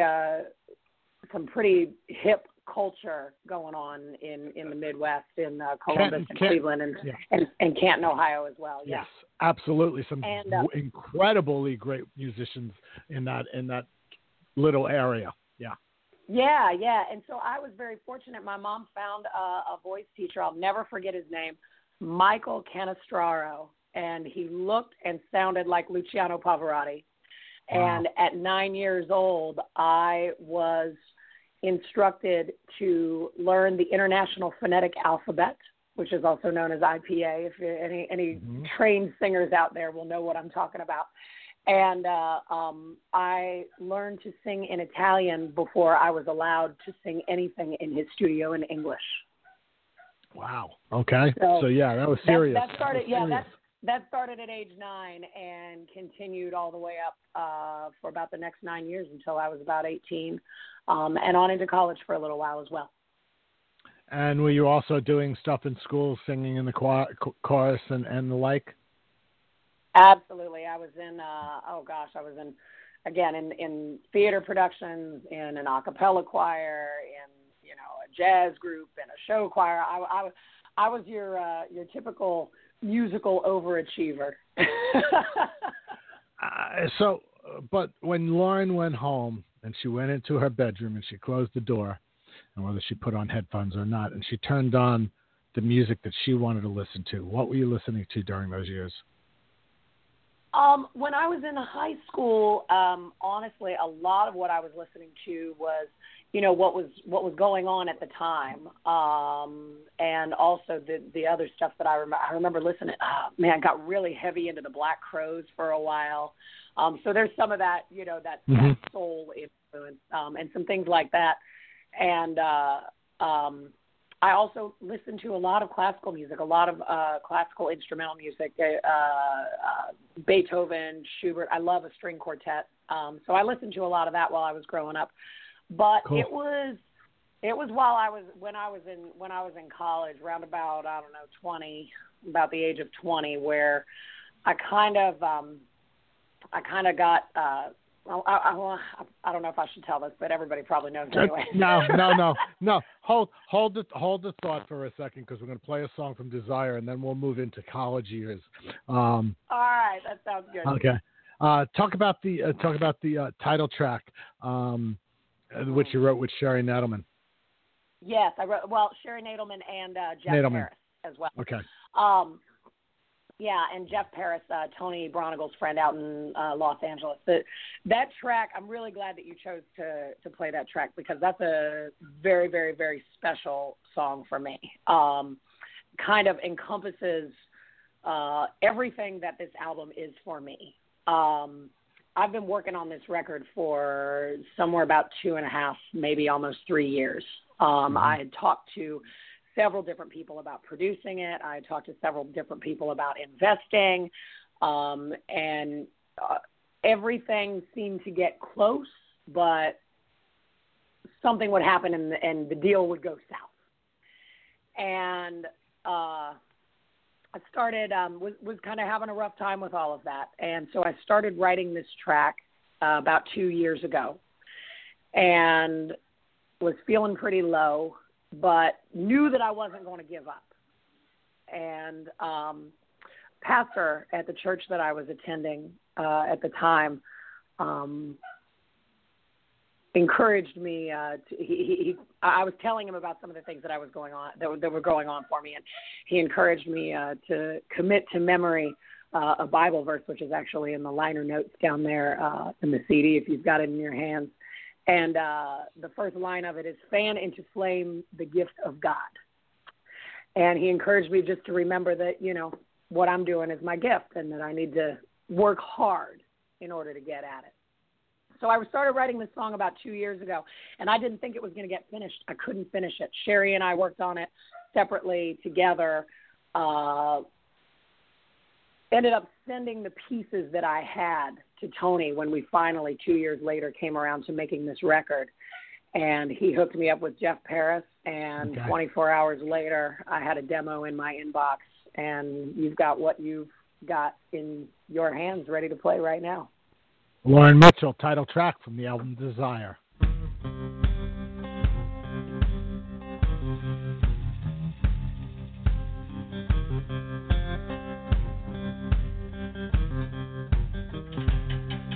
You're awake in the middle of the night, crazy things spinning through your mind. Danced with the devil last night, but you won't get burned this time. I know you've been worn out, wasted, feel like you don't matter. You've been beat up, been bruised, broken, and you've been shattered. You can't stop now, don't back down. You won't be left behind, 'cause if you can't stand the heat, keep on walking through the fire. You don't have to move the mountain, just climb a little higher. You know it's gonna taste so sweet, so don't listen to the lies. Gonna rise up from those ashes and believe in your desire.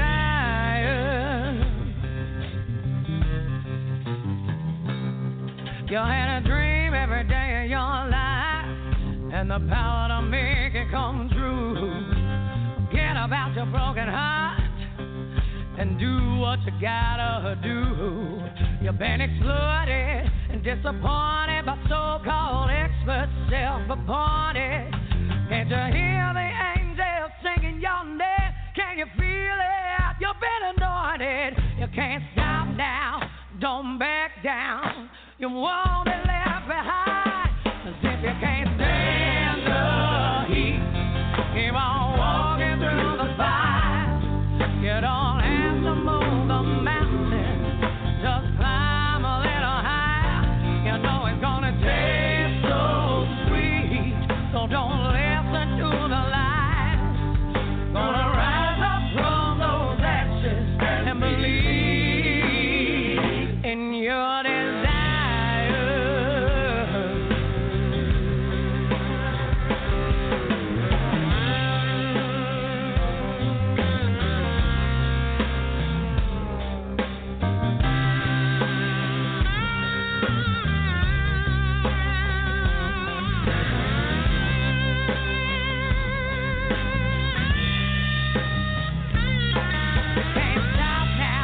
Don't back down, you won't be left behind. 'Cause if you can't stand the heat, keep on walking through the fire.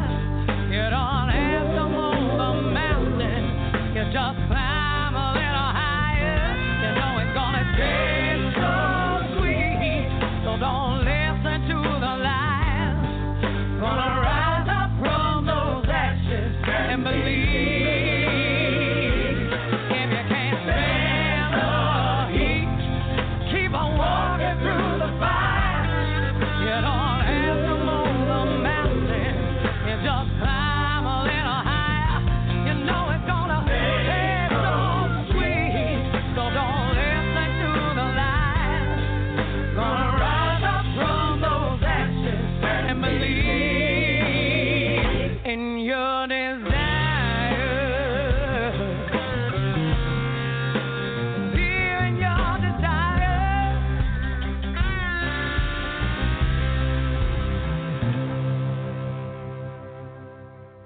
Title track from the new album, Lauren Mitchell, Desire. Okay, so now you go off to college, and I'm not sure if this is the story you were about to tell, but a friend of yours convinced you to go out one night and do something on a dare. Was that what you were going? Is that where you were going? That was, that Okay. was where I was going. Yeah, I was going to say I probably shouldn't tell you that I might have been underage, but me and some of my girlfriends went out one night and had a few beers.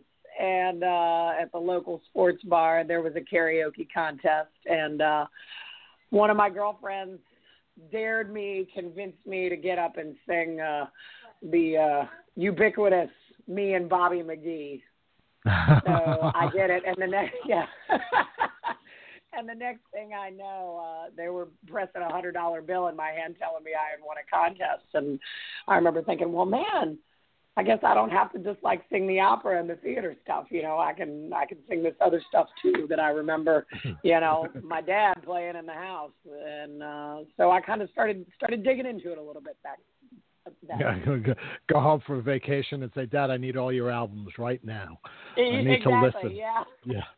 Well, and also, my dad took me to my very first blues festival while I was in college, and it kind of became like a ritual, like a spring break ritual for us. It was the Tampa Bay Blues Fest down here in and man, I saw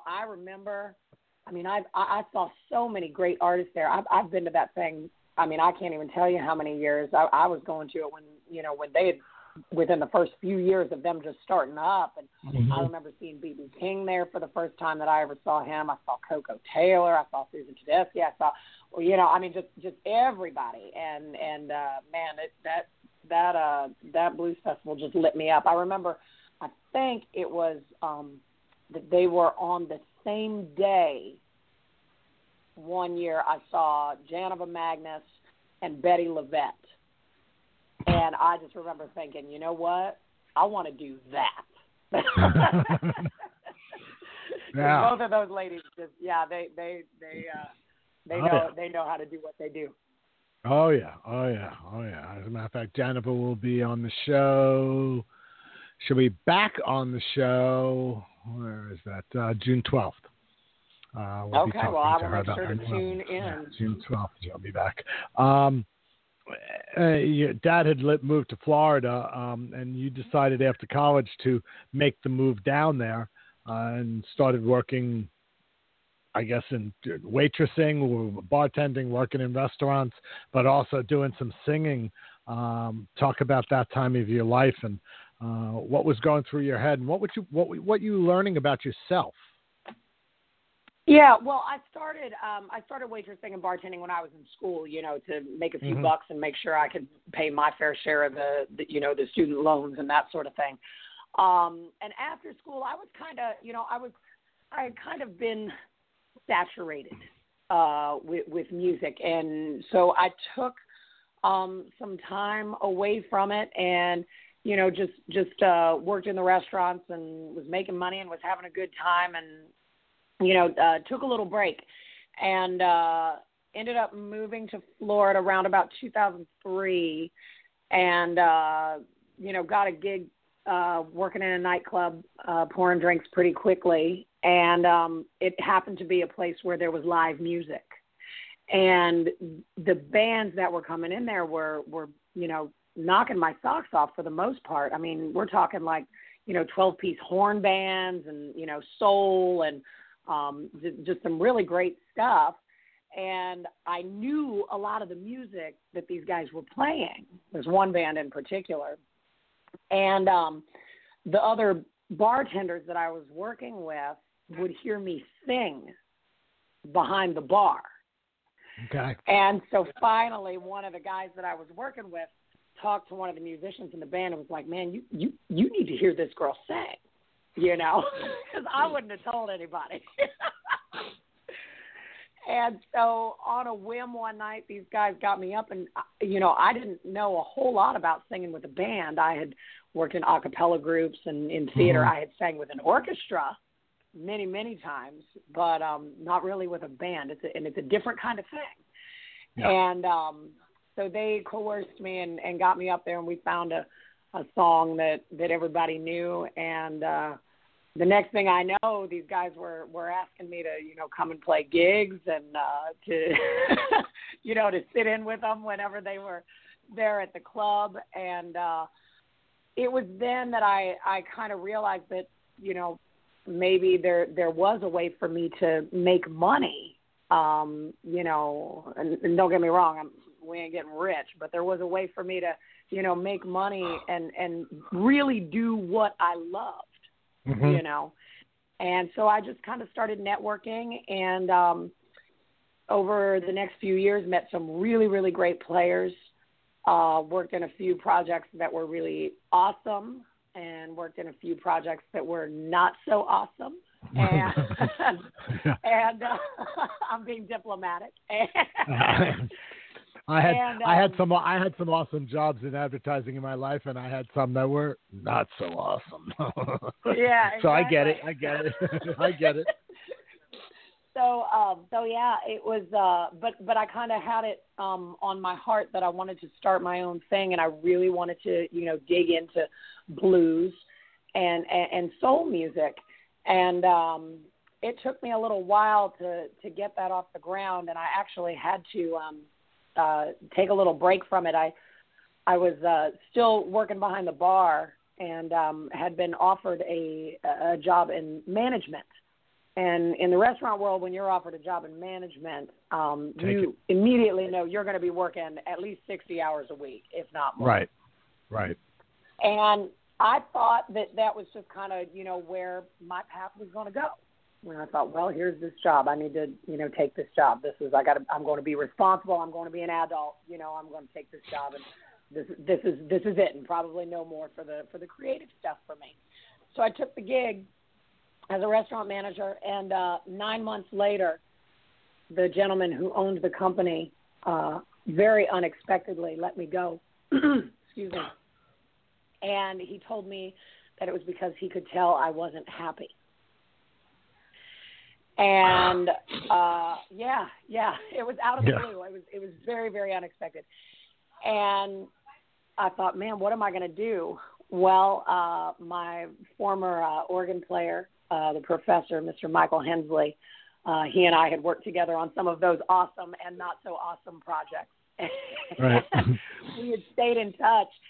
And I called him up and I told him what had happened, and he said, well, Lauren, he says, now all you've got is time. He said, let's get this thing going on.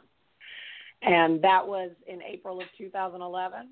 And by August, we were out playing gigs, and I haven't looked back. Absolutely. And we're going to take a break there, and we're going to play another song. And you wrote this one again with Sherry, and Tony added in some his brilliance on "Lead Me On." Tell us the story behind it. Slow blues burner. Oh boy, this is a true story. For anyone who has ever, I may get a little choked up, so excuse me, but.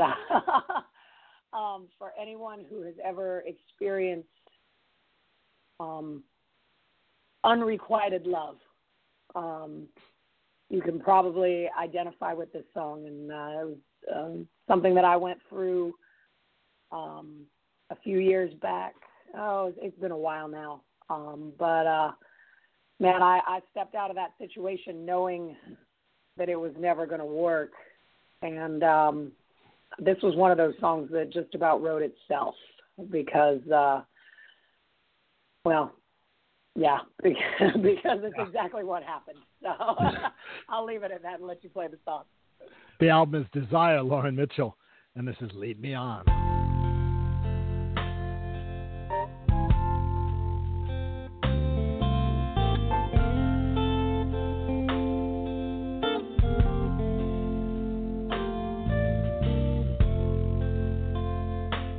You buy me dinner.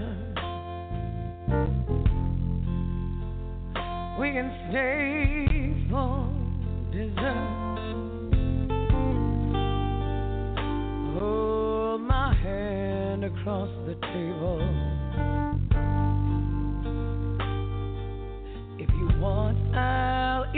flirt. I won't tremble when you tell me we both know it's a lie. I'll hold back the tears. Oh, no, I won't cry.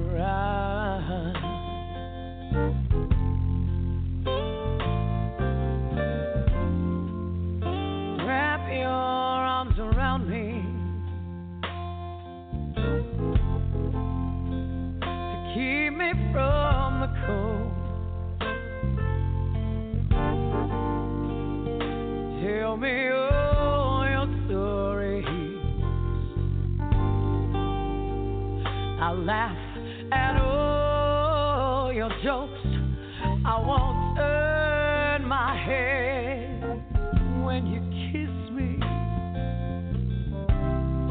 As we say goodnight, I'll be strong. Oh, I'll be alright. Lead me on.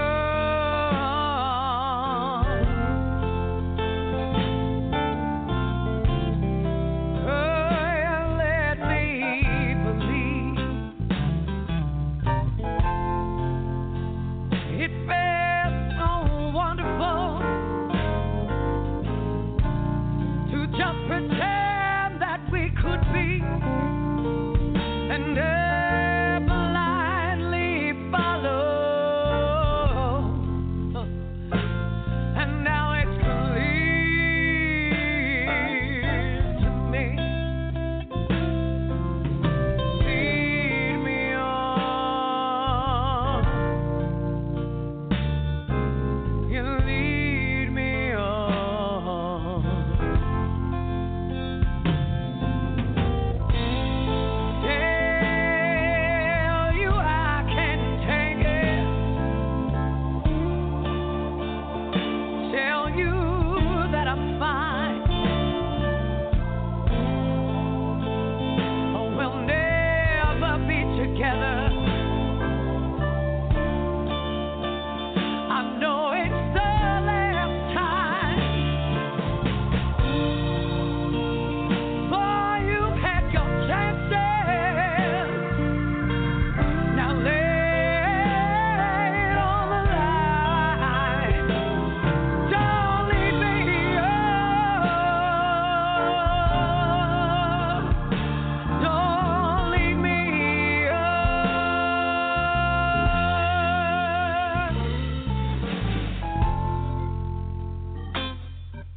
You can hold me until daylight, then I'll let you go.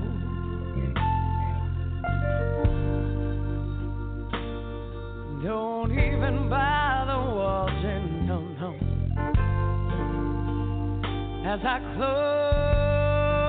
close the door, we both know this road leads nowhere. I'm sick and tired of all the hurt. Don't lead me on. Oh, no. Don't lead me on.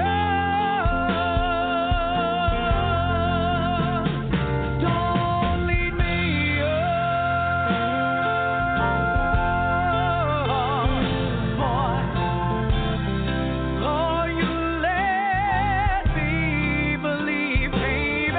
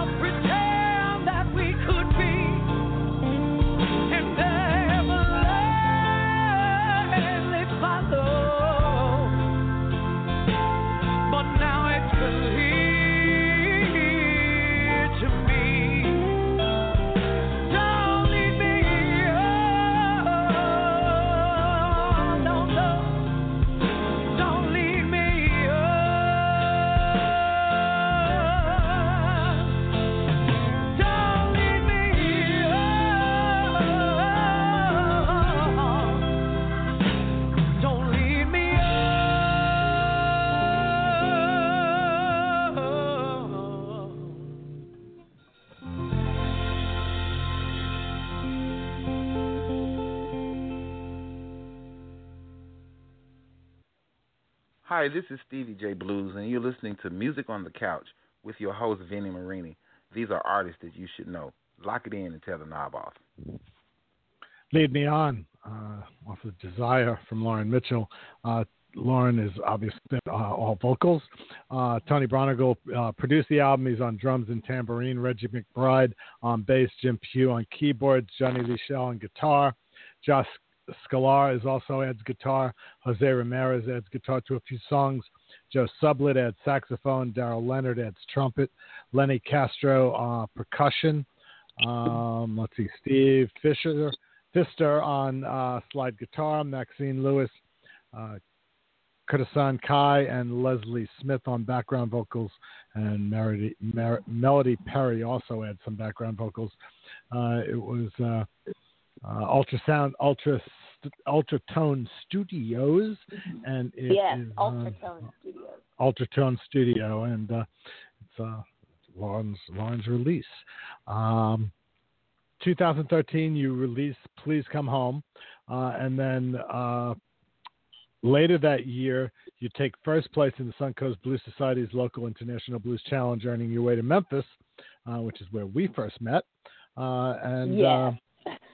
then later that year, you recorded live at Bradfordville Blues Club and released the performance as an album.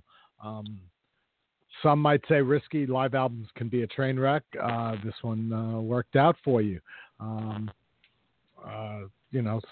it depends on everything with a live album. So it kind of all worked out for you. You talked about earlier on, speaking with a number of different people about producing the album and whatnot. How did you finally land on Tony? Yeah, that was actually, excuse me, my friend Jack Sullivan from Blues Music Magazine. He lives here in the Tampa Bay area. And, we knew each other from around, at the same shows, at the same festivals, and that sort of thing. And he had a booth. He had a booth at the Suncoast, the very first Suncoast Blues Festival, and our friend Paul Benjamin hired us to do the opening night party the night before the actual big festival that year. And Jack was there. And, I'd finished writing some of these songs. We were performing them, and he came up to me after the show, and he said, all right. He said, now you got your show together, and you got some really good material. He said, now you need to make a really good record. And I said, okay. So what am I going to do about that? And Jack said, I'm going to talk to my friend Tony Braunagel for you. And I remember thinking, what? That guy doesn't want to work with me, Like, I'm just a girl here in Sarasota, Florida, man. That guy don't know me for nothing, And a few months later, Jack and I ran into each other again, and he told me that he had talked to Tony, and Tony had checked me out online and had basically said, yeah, next time you see her, let her know, give her my information, and we can start a conversation. And so Jack gave me Tony's email, gave me his phone number, and I held on to that for probably a good 6 months before I had the nerve to actually reach out and contact him. And even then, it was an email, and I didn't have the nerve to call because, again, I just remember thinking, this guy doesn't know my name, and if he does, maybe he knew it for a minute, and then he forgot it, and so I thought, well, at least if he doesn't respond to my email, that's safe, that it's not like getting the big no on the telephone, And surprise to you, he responded. Yeah, exactly. So I sent the email, and literally it was like within 30 minutes he responded to me, and I just remember sitting at my desk going, you got to be kidding. Is this really happening? And he's saying, yeah, Lauren, I've been waiting to hear from you. Like, Jack told me all about you. I was like, oh, my God. I couldn't believe it. And so we set up a time to have a phone conversation, and it was within the first, maybe not the first phone call, but the first couple phone calls that I had with Tony, I knew that we were going to get along just fine, and that he was going to be able to do the job that I needed him to do. And you did it together. We great did. new album. We did. He definitely coaxed some really nice things out of me and the rest of the guys in the studio. It was a really wonderful experience. Together, a new band to go out and to play this music. What are your expectations of the new incarnation of the Lauren Mitchell Band? You know, the guys that I am working with right now are they're doing a great job. They really are. I'm very, very proud of them. I'm very, very happy to be working with all of them. And since I'm talking about them, I got to mention their names and give them all a shout out. So we've got Maurice Dukes on the drums and Kevin Voigt on the bass. And we just brought on a little over a month or so ago Drew Preston on the guitar. And I'm very, very happy to have all of these gentlemen on board with me. I can honestly call them gentlemen, which is a rarity in this business. They're a pleasure to work with, and they're all doing a great job. And we're going out and usually as a trio, playing these songs that admittedly have, a lot going on them, background vocals and horns and, keyboards and that sort of thing. But we're most usually going out as a trio, and the guys have found their way to recreate this music the best that they can. And you know what? They're doing a really great job of it. They're doing a really great job, and I'm really proud of all of them. Very cool. Will you be in Memphis this week? I will. I can't wait. I've never been to the BMAs, and I'm so excited to go. We'll see you on Thursday then. Yes. Absolutely. I'll have your Couch Kid button because now you're an official Couch Kid. See, IBC is not official. Yeah, you have to be on a Monday show to make it official. There'd be too many. It's a special thing. The Monday thing is a special. I'll have your button for you. Her name is Lauren Mitchell. She's a musician that you should know, and you can check out her touring schedule and find her music and more at laurenmitchell.com. We have time for one last song from the new album. Can I correct Desire. you on that? Did I do something wrong? That's all right. It's laurenmitchellmusic.com. You're right. There you go. Lauren Mitchell Music or Lauren Mitchell Band. Either one of those will take you to the same place. Okay. Lauren Mitchell Music, Lauren Mitchell Band. The other Lauren Mitchell, you don't want to go there. It's just you don't want to go there. We have time for I have no idea. I don't know. I'm just being silly. It's 11 o'clock here. It's 12 o'clock where you are. I was going to say, there is a Lauren Mitchell who's a gymnast. I do know that. I found that out in the last few years. So you might go to a website. If you go to the wrong one, you might find a gymnast, and that is most definitely not. Just add music or band to Lauren Mitchell, and you'll get there. There you go. Talk about soul music. Oh yeah, soul music. That's a very, very special song. I mentioned earlier on in the interview that I remember growing up, with my dad listening to the 60s soul and a whole lot of Motown, kind of stuff. And so I wanted to write a song. I remember, my dad playing those records for me and, us kind of hanging out around the house sometimes and listening to them. And he would kind of teach me about, some of that music when I was growing up. I mean, when I was real little, he tried to teach me about, the Four Tops and the Temptations and Gladys Knight and Diana Ross and, all of that. And so I wanted to, that music is very special to me. And so I wanted to write something that kind of reminded me of, maybe a little, like a funky little Motown groove. And, there's a lyric in there that talks about, I hear this old soul music like my daddy used to play. And basically I remember, that music growing up, listening to it, making me feel so good that there was nothing else in this world that I could have imagined writing a song about to that kind of music other than a love song. So I wrote a love song, and it's supposed to sound like Motown, and I think it kind of does. I kind of agree with you. Lauren, thank you so much. Safe travels up to Memphis, and we'll see you on Thursday. Yes, I will see you on Thursdays. You travel safe as well, and it was a pleasure chatting with you. Thank you so much. My pleasure, my pleasure. Lauren Mitchell, go check her out, laurenmitchellmusic.com. From Desire, this is soul music.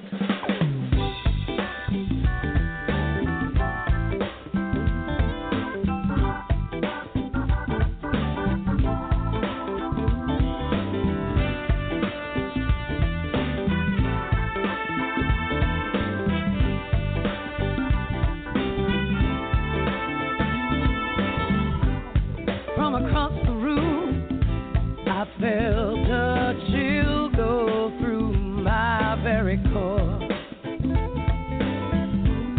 Was the way you moved, so smooth and cool, made me want you even more.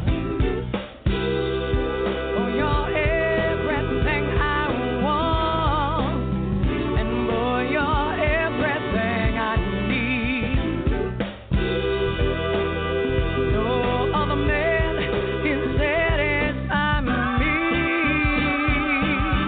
I can hear it.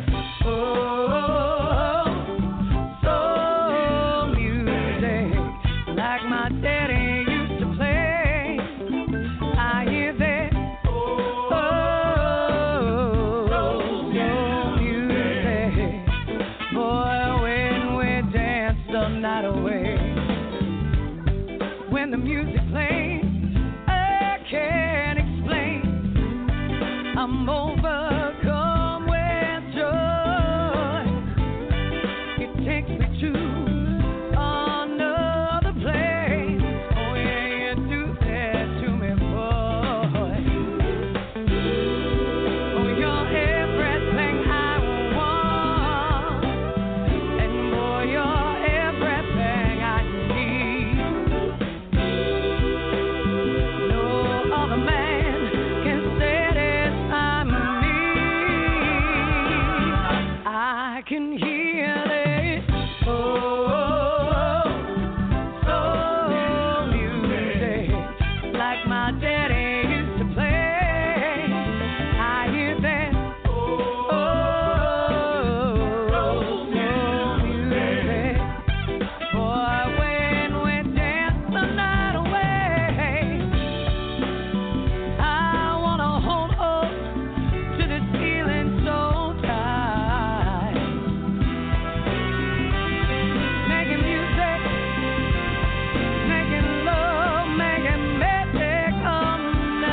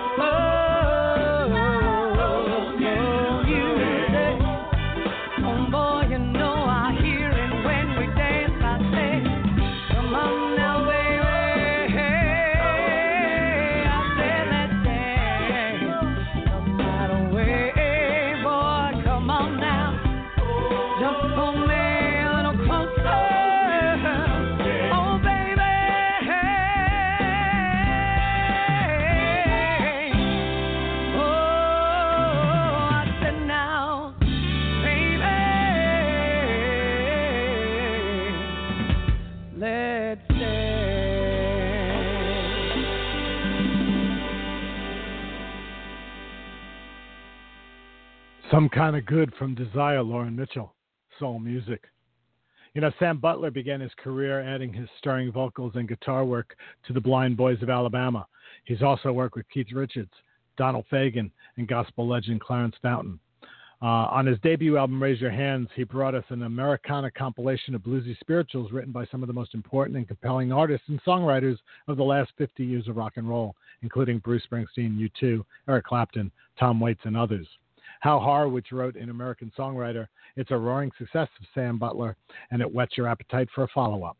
Watch for Sam to come to a venue near you or bring him to a venue near you. You can email Sam at sv3sbutler@msn.com or give him a call at 651-235-0468, 651-235-0468, and you can book Sam today.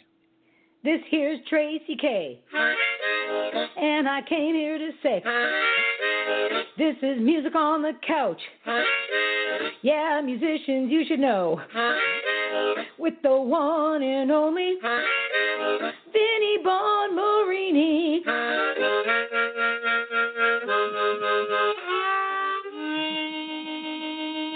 Yeah.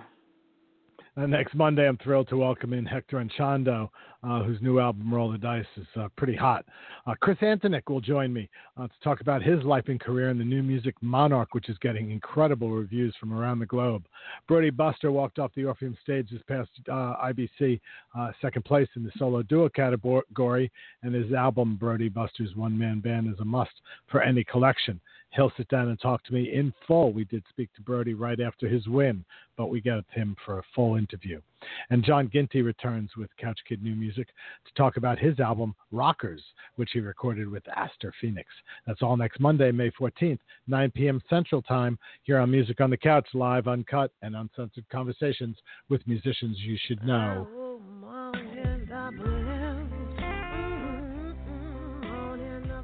Hey, Cool Breeze here, and while Vinny's away getting the next guest ready, I wanted to tell you about my new show, Moan and Blues Cafe. I'm live in the studio every Monday morning, 10 a.m. Central U.S. Time, 1600 in the UK. And I'm no one-hit wonder. I'm your B-side girl, and I'll keep you coming back for more on Blues at Rock Radio UK.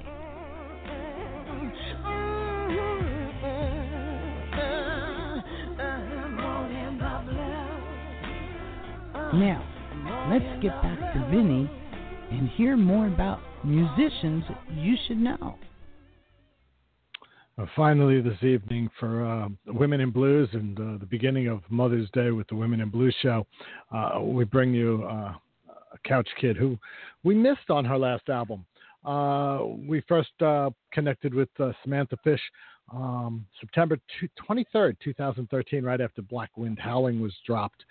We missed her coming back in 2015 when she released Wild Heart. But she's back now. The new album is Chills and Fever.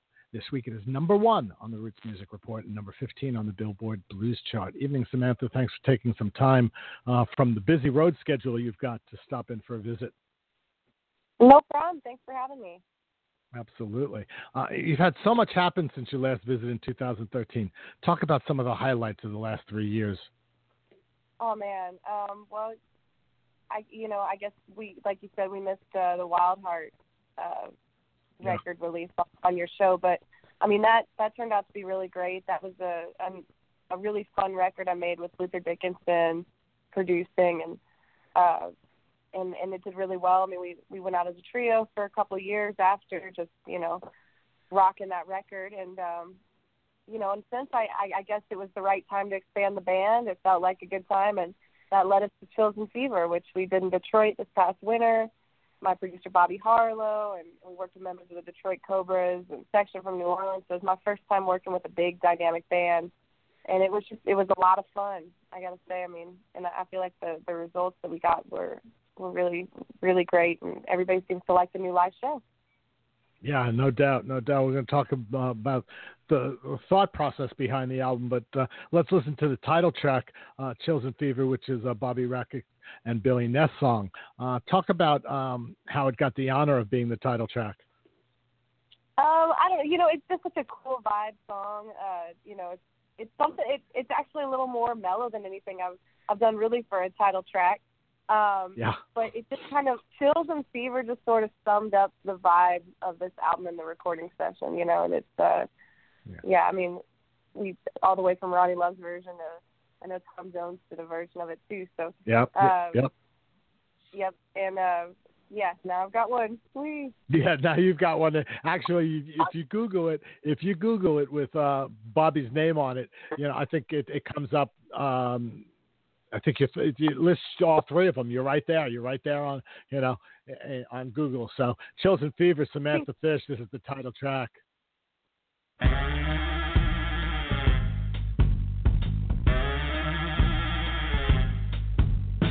Whoa, chills and fever, chills and fever, chills and fever, chills and fever. What you give to me when you hold my hand? Tell me that you're my loving man. Kiss me and squeeze me tight. Tell me, baby, you wanna love all night. I get lost. Chills and fever, chills and fever, chills and fever, chills and fever. What you give to me?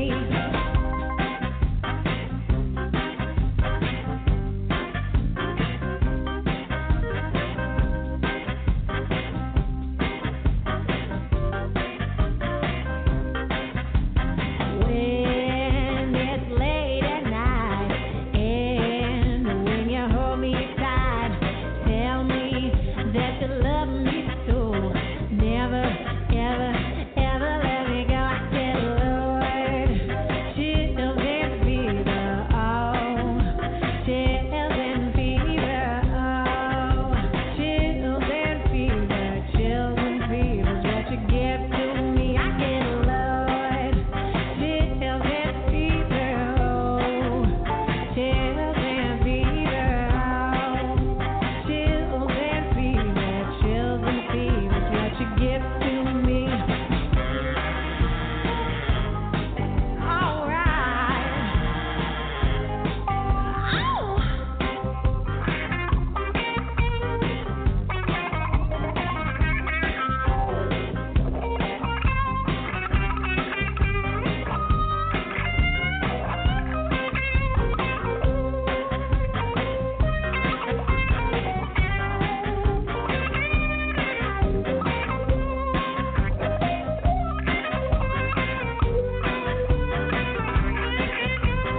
You can call me anytime. I'll come, running rain or shine. Tell you that I love you so. I never, ever, ever let you go. I get, Lord, chills and fever, oh, chills and fever, oh, chills and fever, chills and fever. What you give to me, I get, Lord, chills and fever, oh, chills and fever, oh, chills and fever, chills and fever. What you give to me, I get, Lord, chills and fever, oh, chills and fever, oh, chills and fever, chills and fever. What you give to me. If they ever redo Pulp Fiction, they could use that as a bed behind the Twist Off contest. Oh, there you go. For some reason, I just keep flashing to them on the dance floor, you know, twisting it up and hearing that song in the back of my head. This album is a left-hand turn for you. It's from what I've read, this was, you know, a labor of love album for you. Talk about it and how it all came together. Well, I met my producer, Bobby Harlow, back like last springtime. And it's kind of crazy how we met.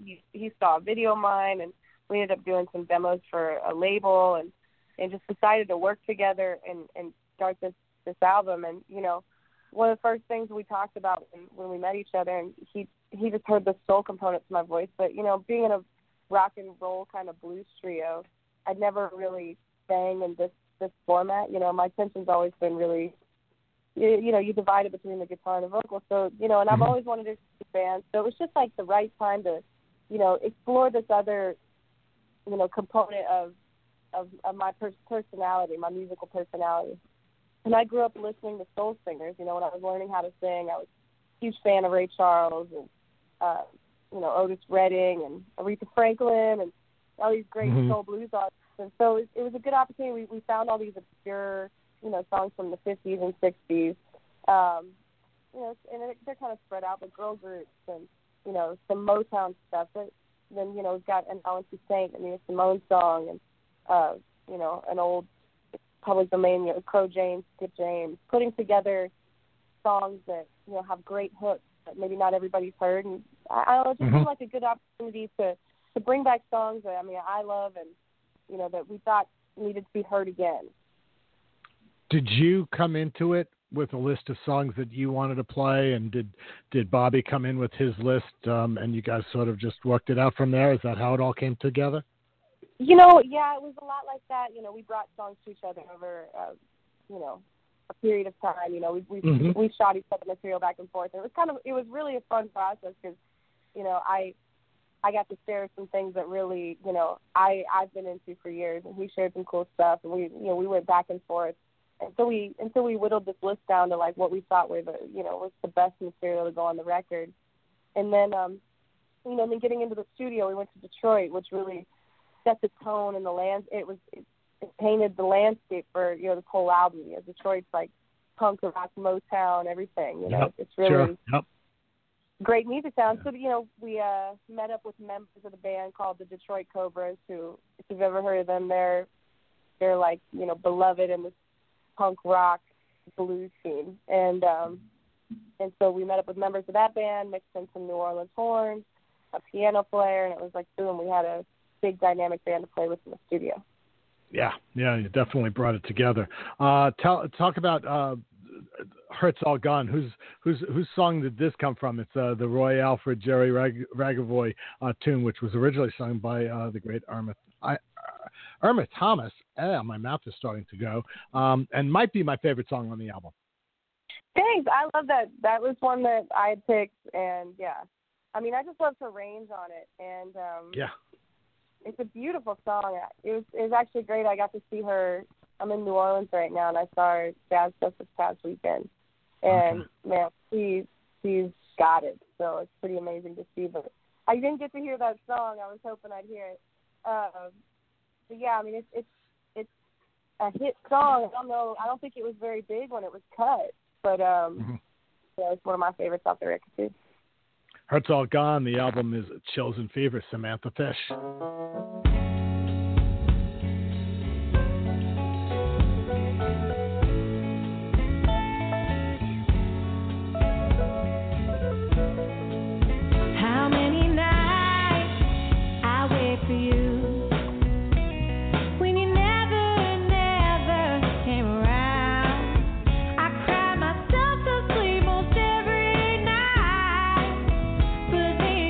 Right in and everything's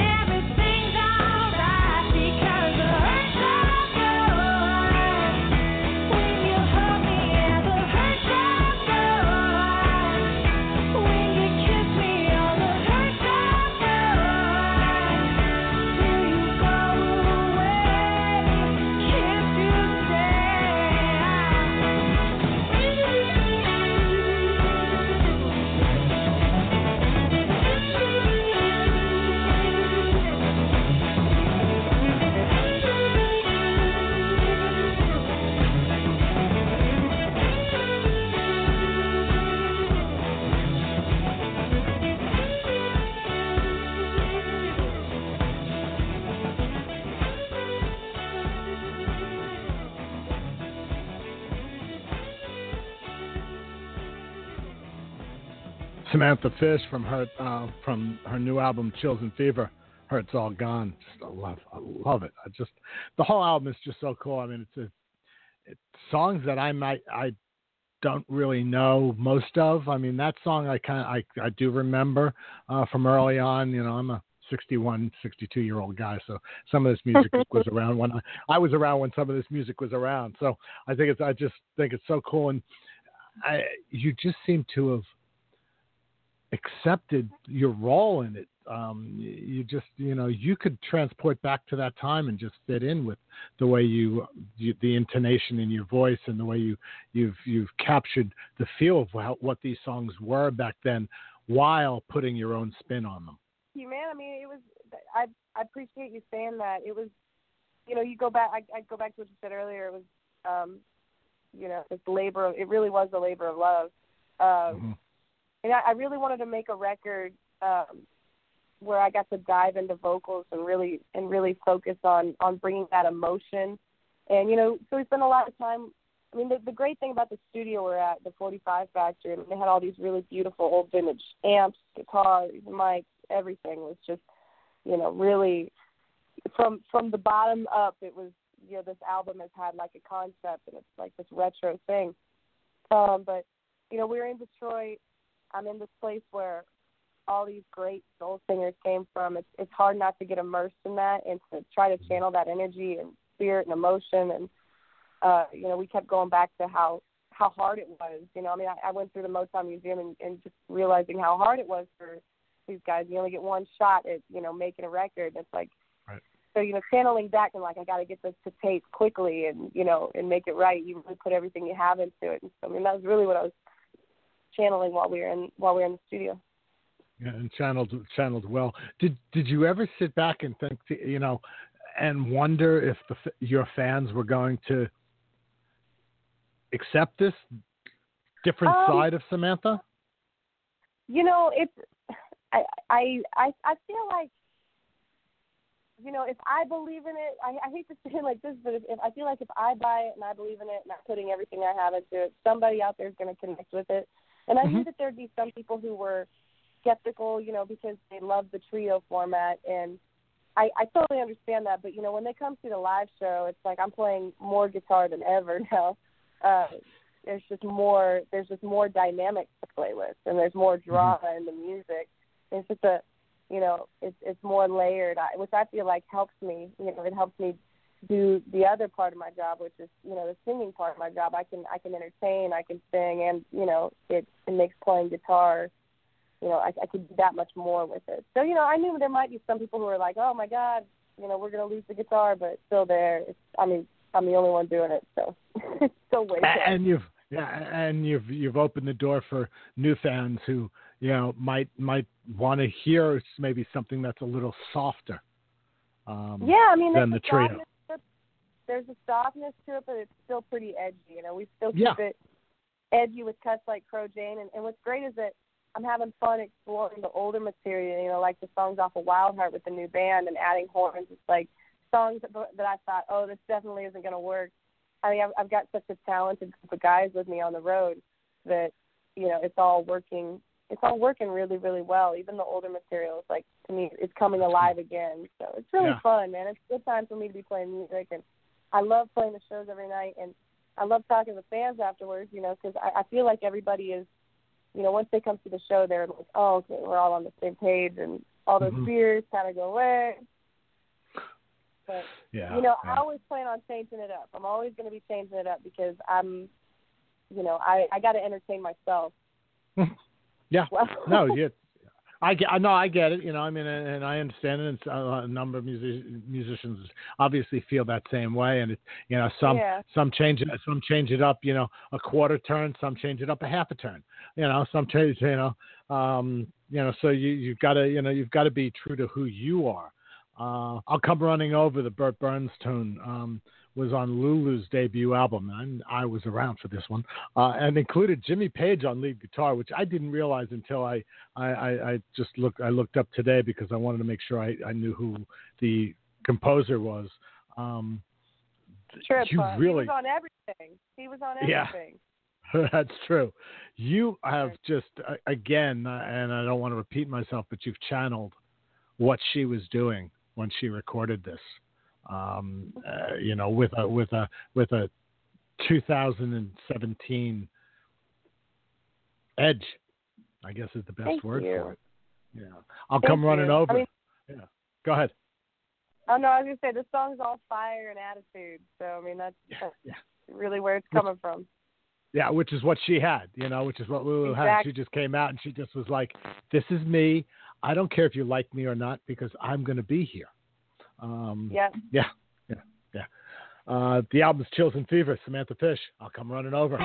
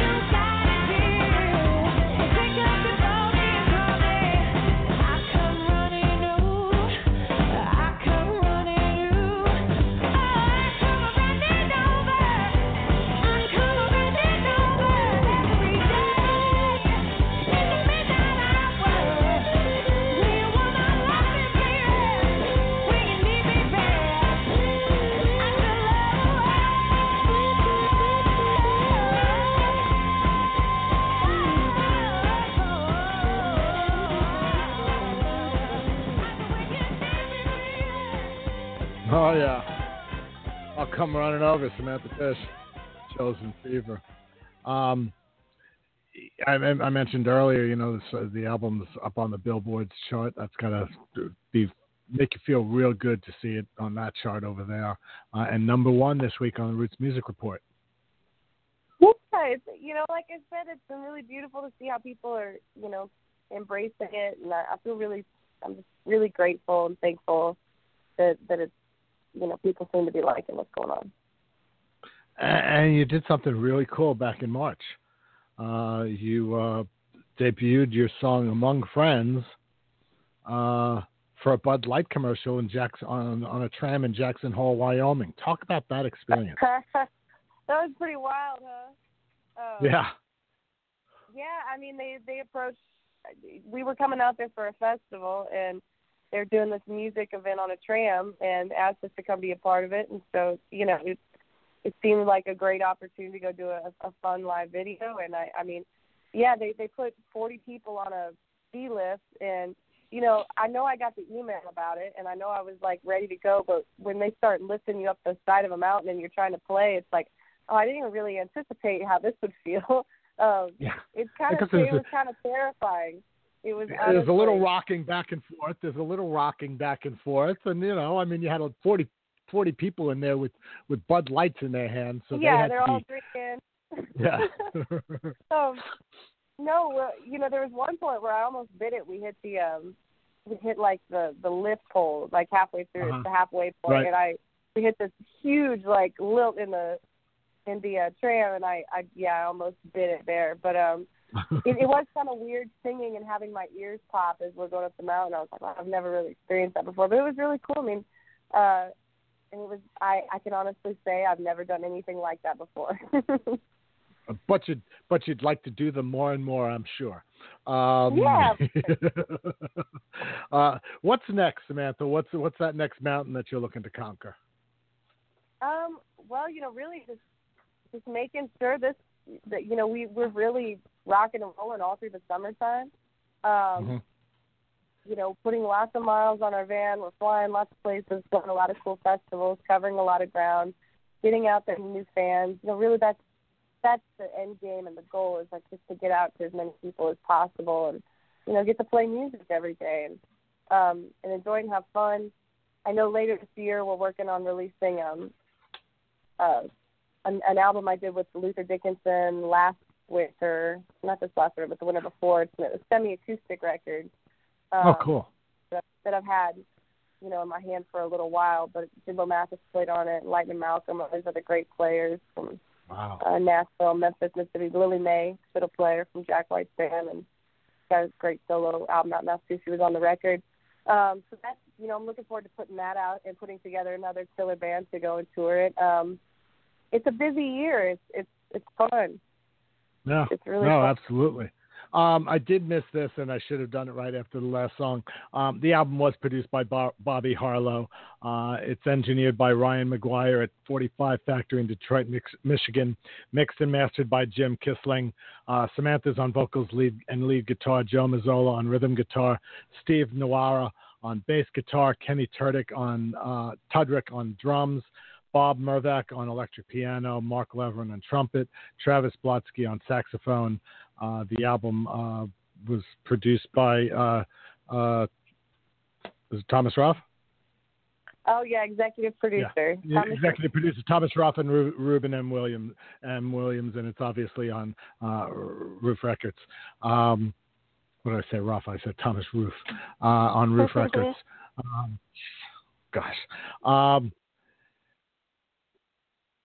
Samantha Fish, she's definitely a musician you should know. Check out all things Samantha at samanthafish.com. You'll find music tour information and a lot more. If you don't have Chills and Fever in your collection, what are you waiting for? Get out there and get it. It's easy. You don't have to go to a record store. Just go to her site. You can order it, and you can get it. Order the album. If you go to iTunes, don't buy singles. Buy the whole album. Just do it right, folks. Do it right. Nick Stubbs' song "Little Baby" it adds a little country flavor to a soul sound. Talk about this one and how it ended up on the album. I found this song in this band called the Blue Rondos. I don't know. I just love the melody and the falsetto part at the end. And it's kind of different from everything else on the record, but I was interested to see, how the cool thing about these songs is that although they're all really different when you listen to the original, they felt cohesive enough to bring the band in and make them like a part of this family, the Chills and Fever kind of, vibe. And I felt like Little Baby was one of those adaptations that worked really, really well. And it still has that kind of a country flair to it. I was really testing my chicken picking skills on it. And it's really fun. That's another fun one to play live because I get to really twang it out. But yeah, like I said, when we got it with all the guys in the studio, it's like it belonged. felt like it really belonged in the family of songs. I'm so glad we got together for this one. I hope that when the next one comes out, we make sure that we get together for that one. Obviously, you're always invited back, Samantha. Are you going to be in Memphis this week? No, I'm going to be touring. We're playing Chicago and all over, like Detroit, East Coast. Yeah. Mm-hmm. Running. So tell everybody I said hi. I will enjoy it. I actually just saw your sister's not coming. I thought she was going to be there, and she just posted today she's not going to be able to make it. So we won't have any of the fishes in Memphis for the BMAs, but maybe next year you'll have to be there. How's that? We'll save our evening attire. We'll save our evening gowns. There you go. Thank you, Samantha. I appreciate you so much. And everybody, until next week, please be happy, be safe, and share the blues. We'll talk about the BMAs on next Monday's show. And this is from Samantha Fish. The album is Chills and Fever. Little Baby.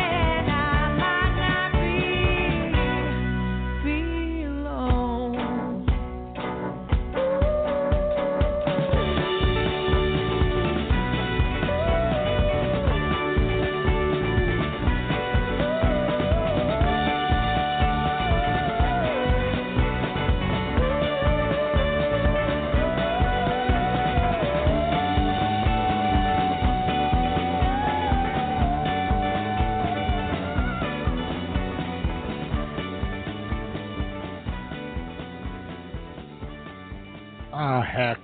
Let's do one more. Never Gonna Cry from Chills and Fever. Samantha Fish. Have a great week.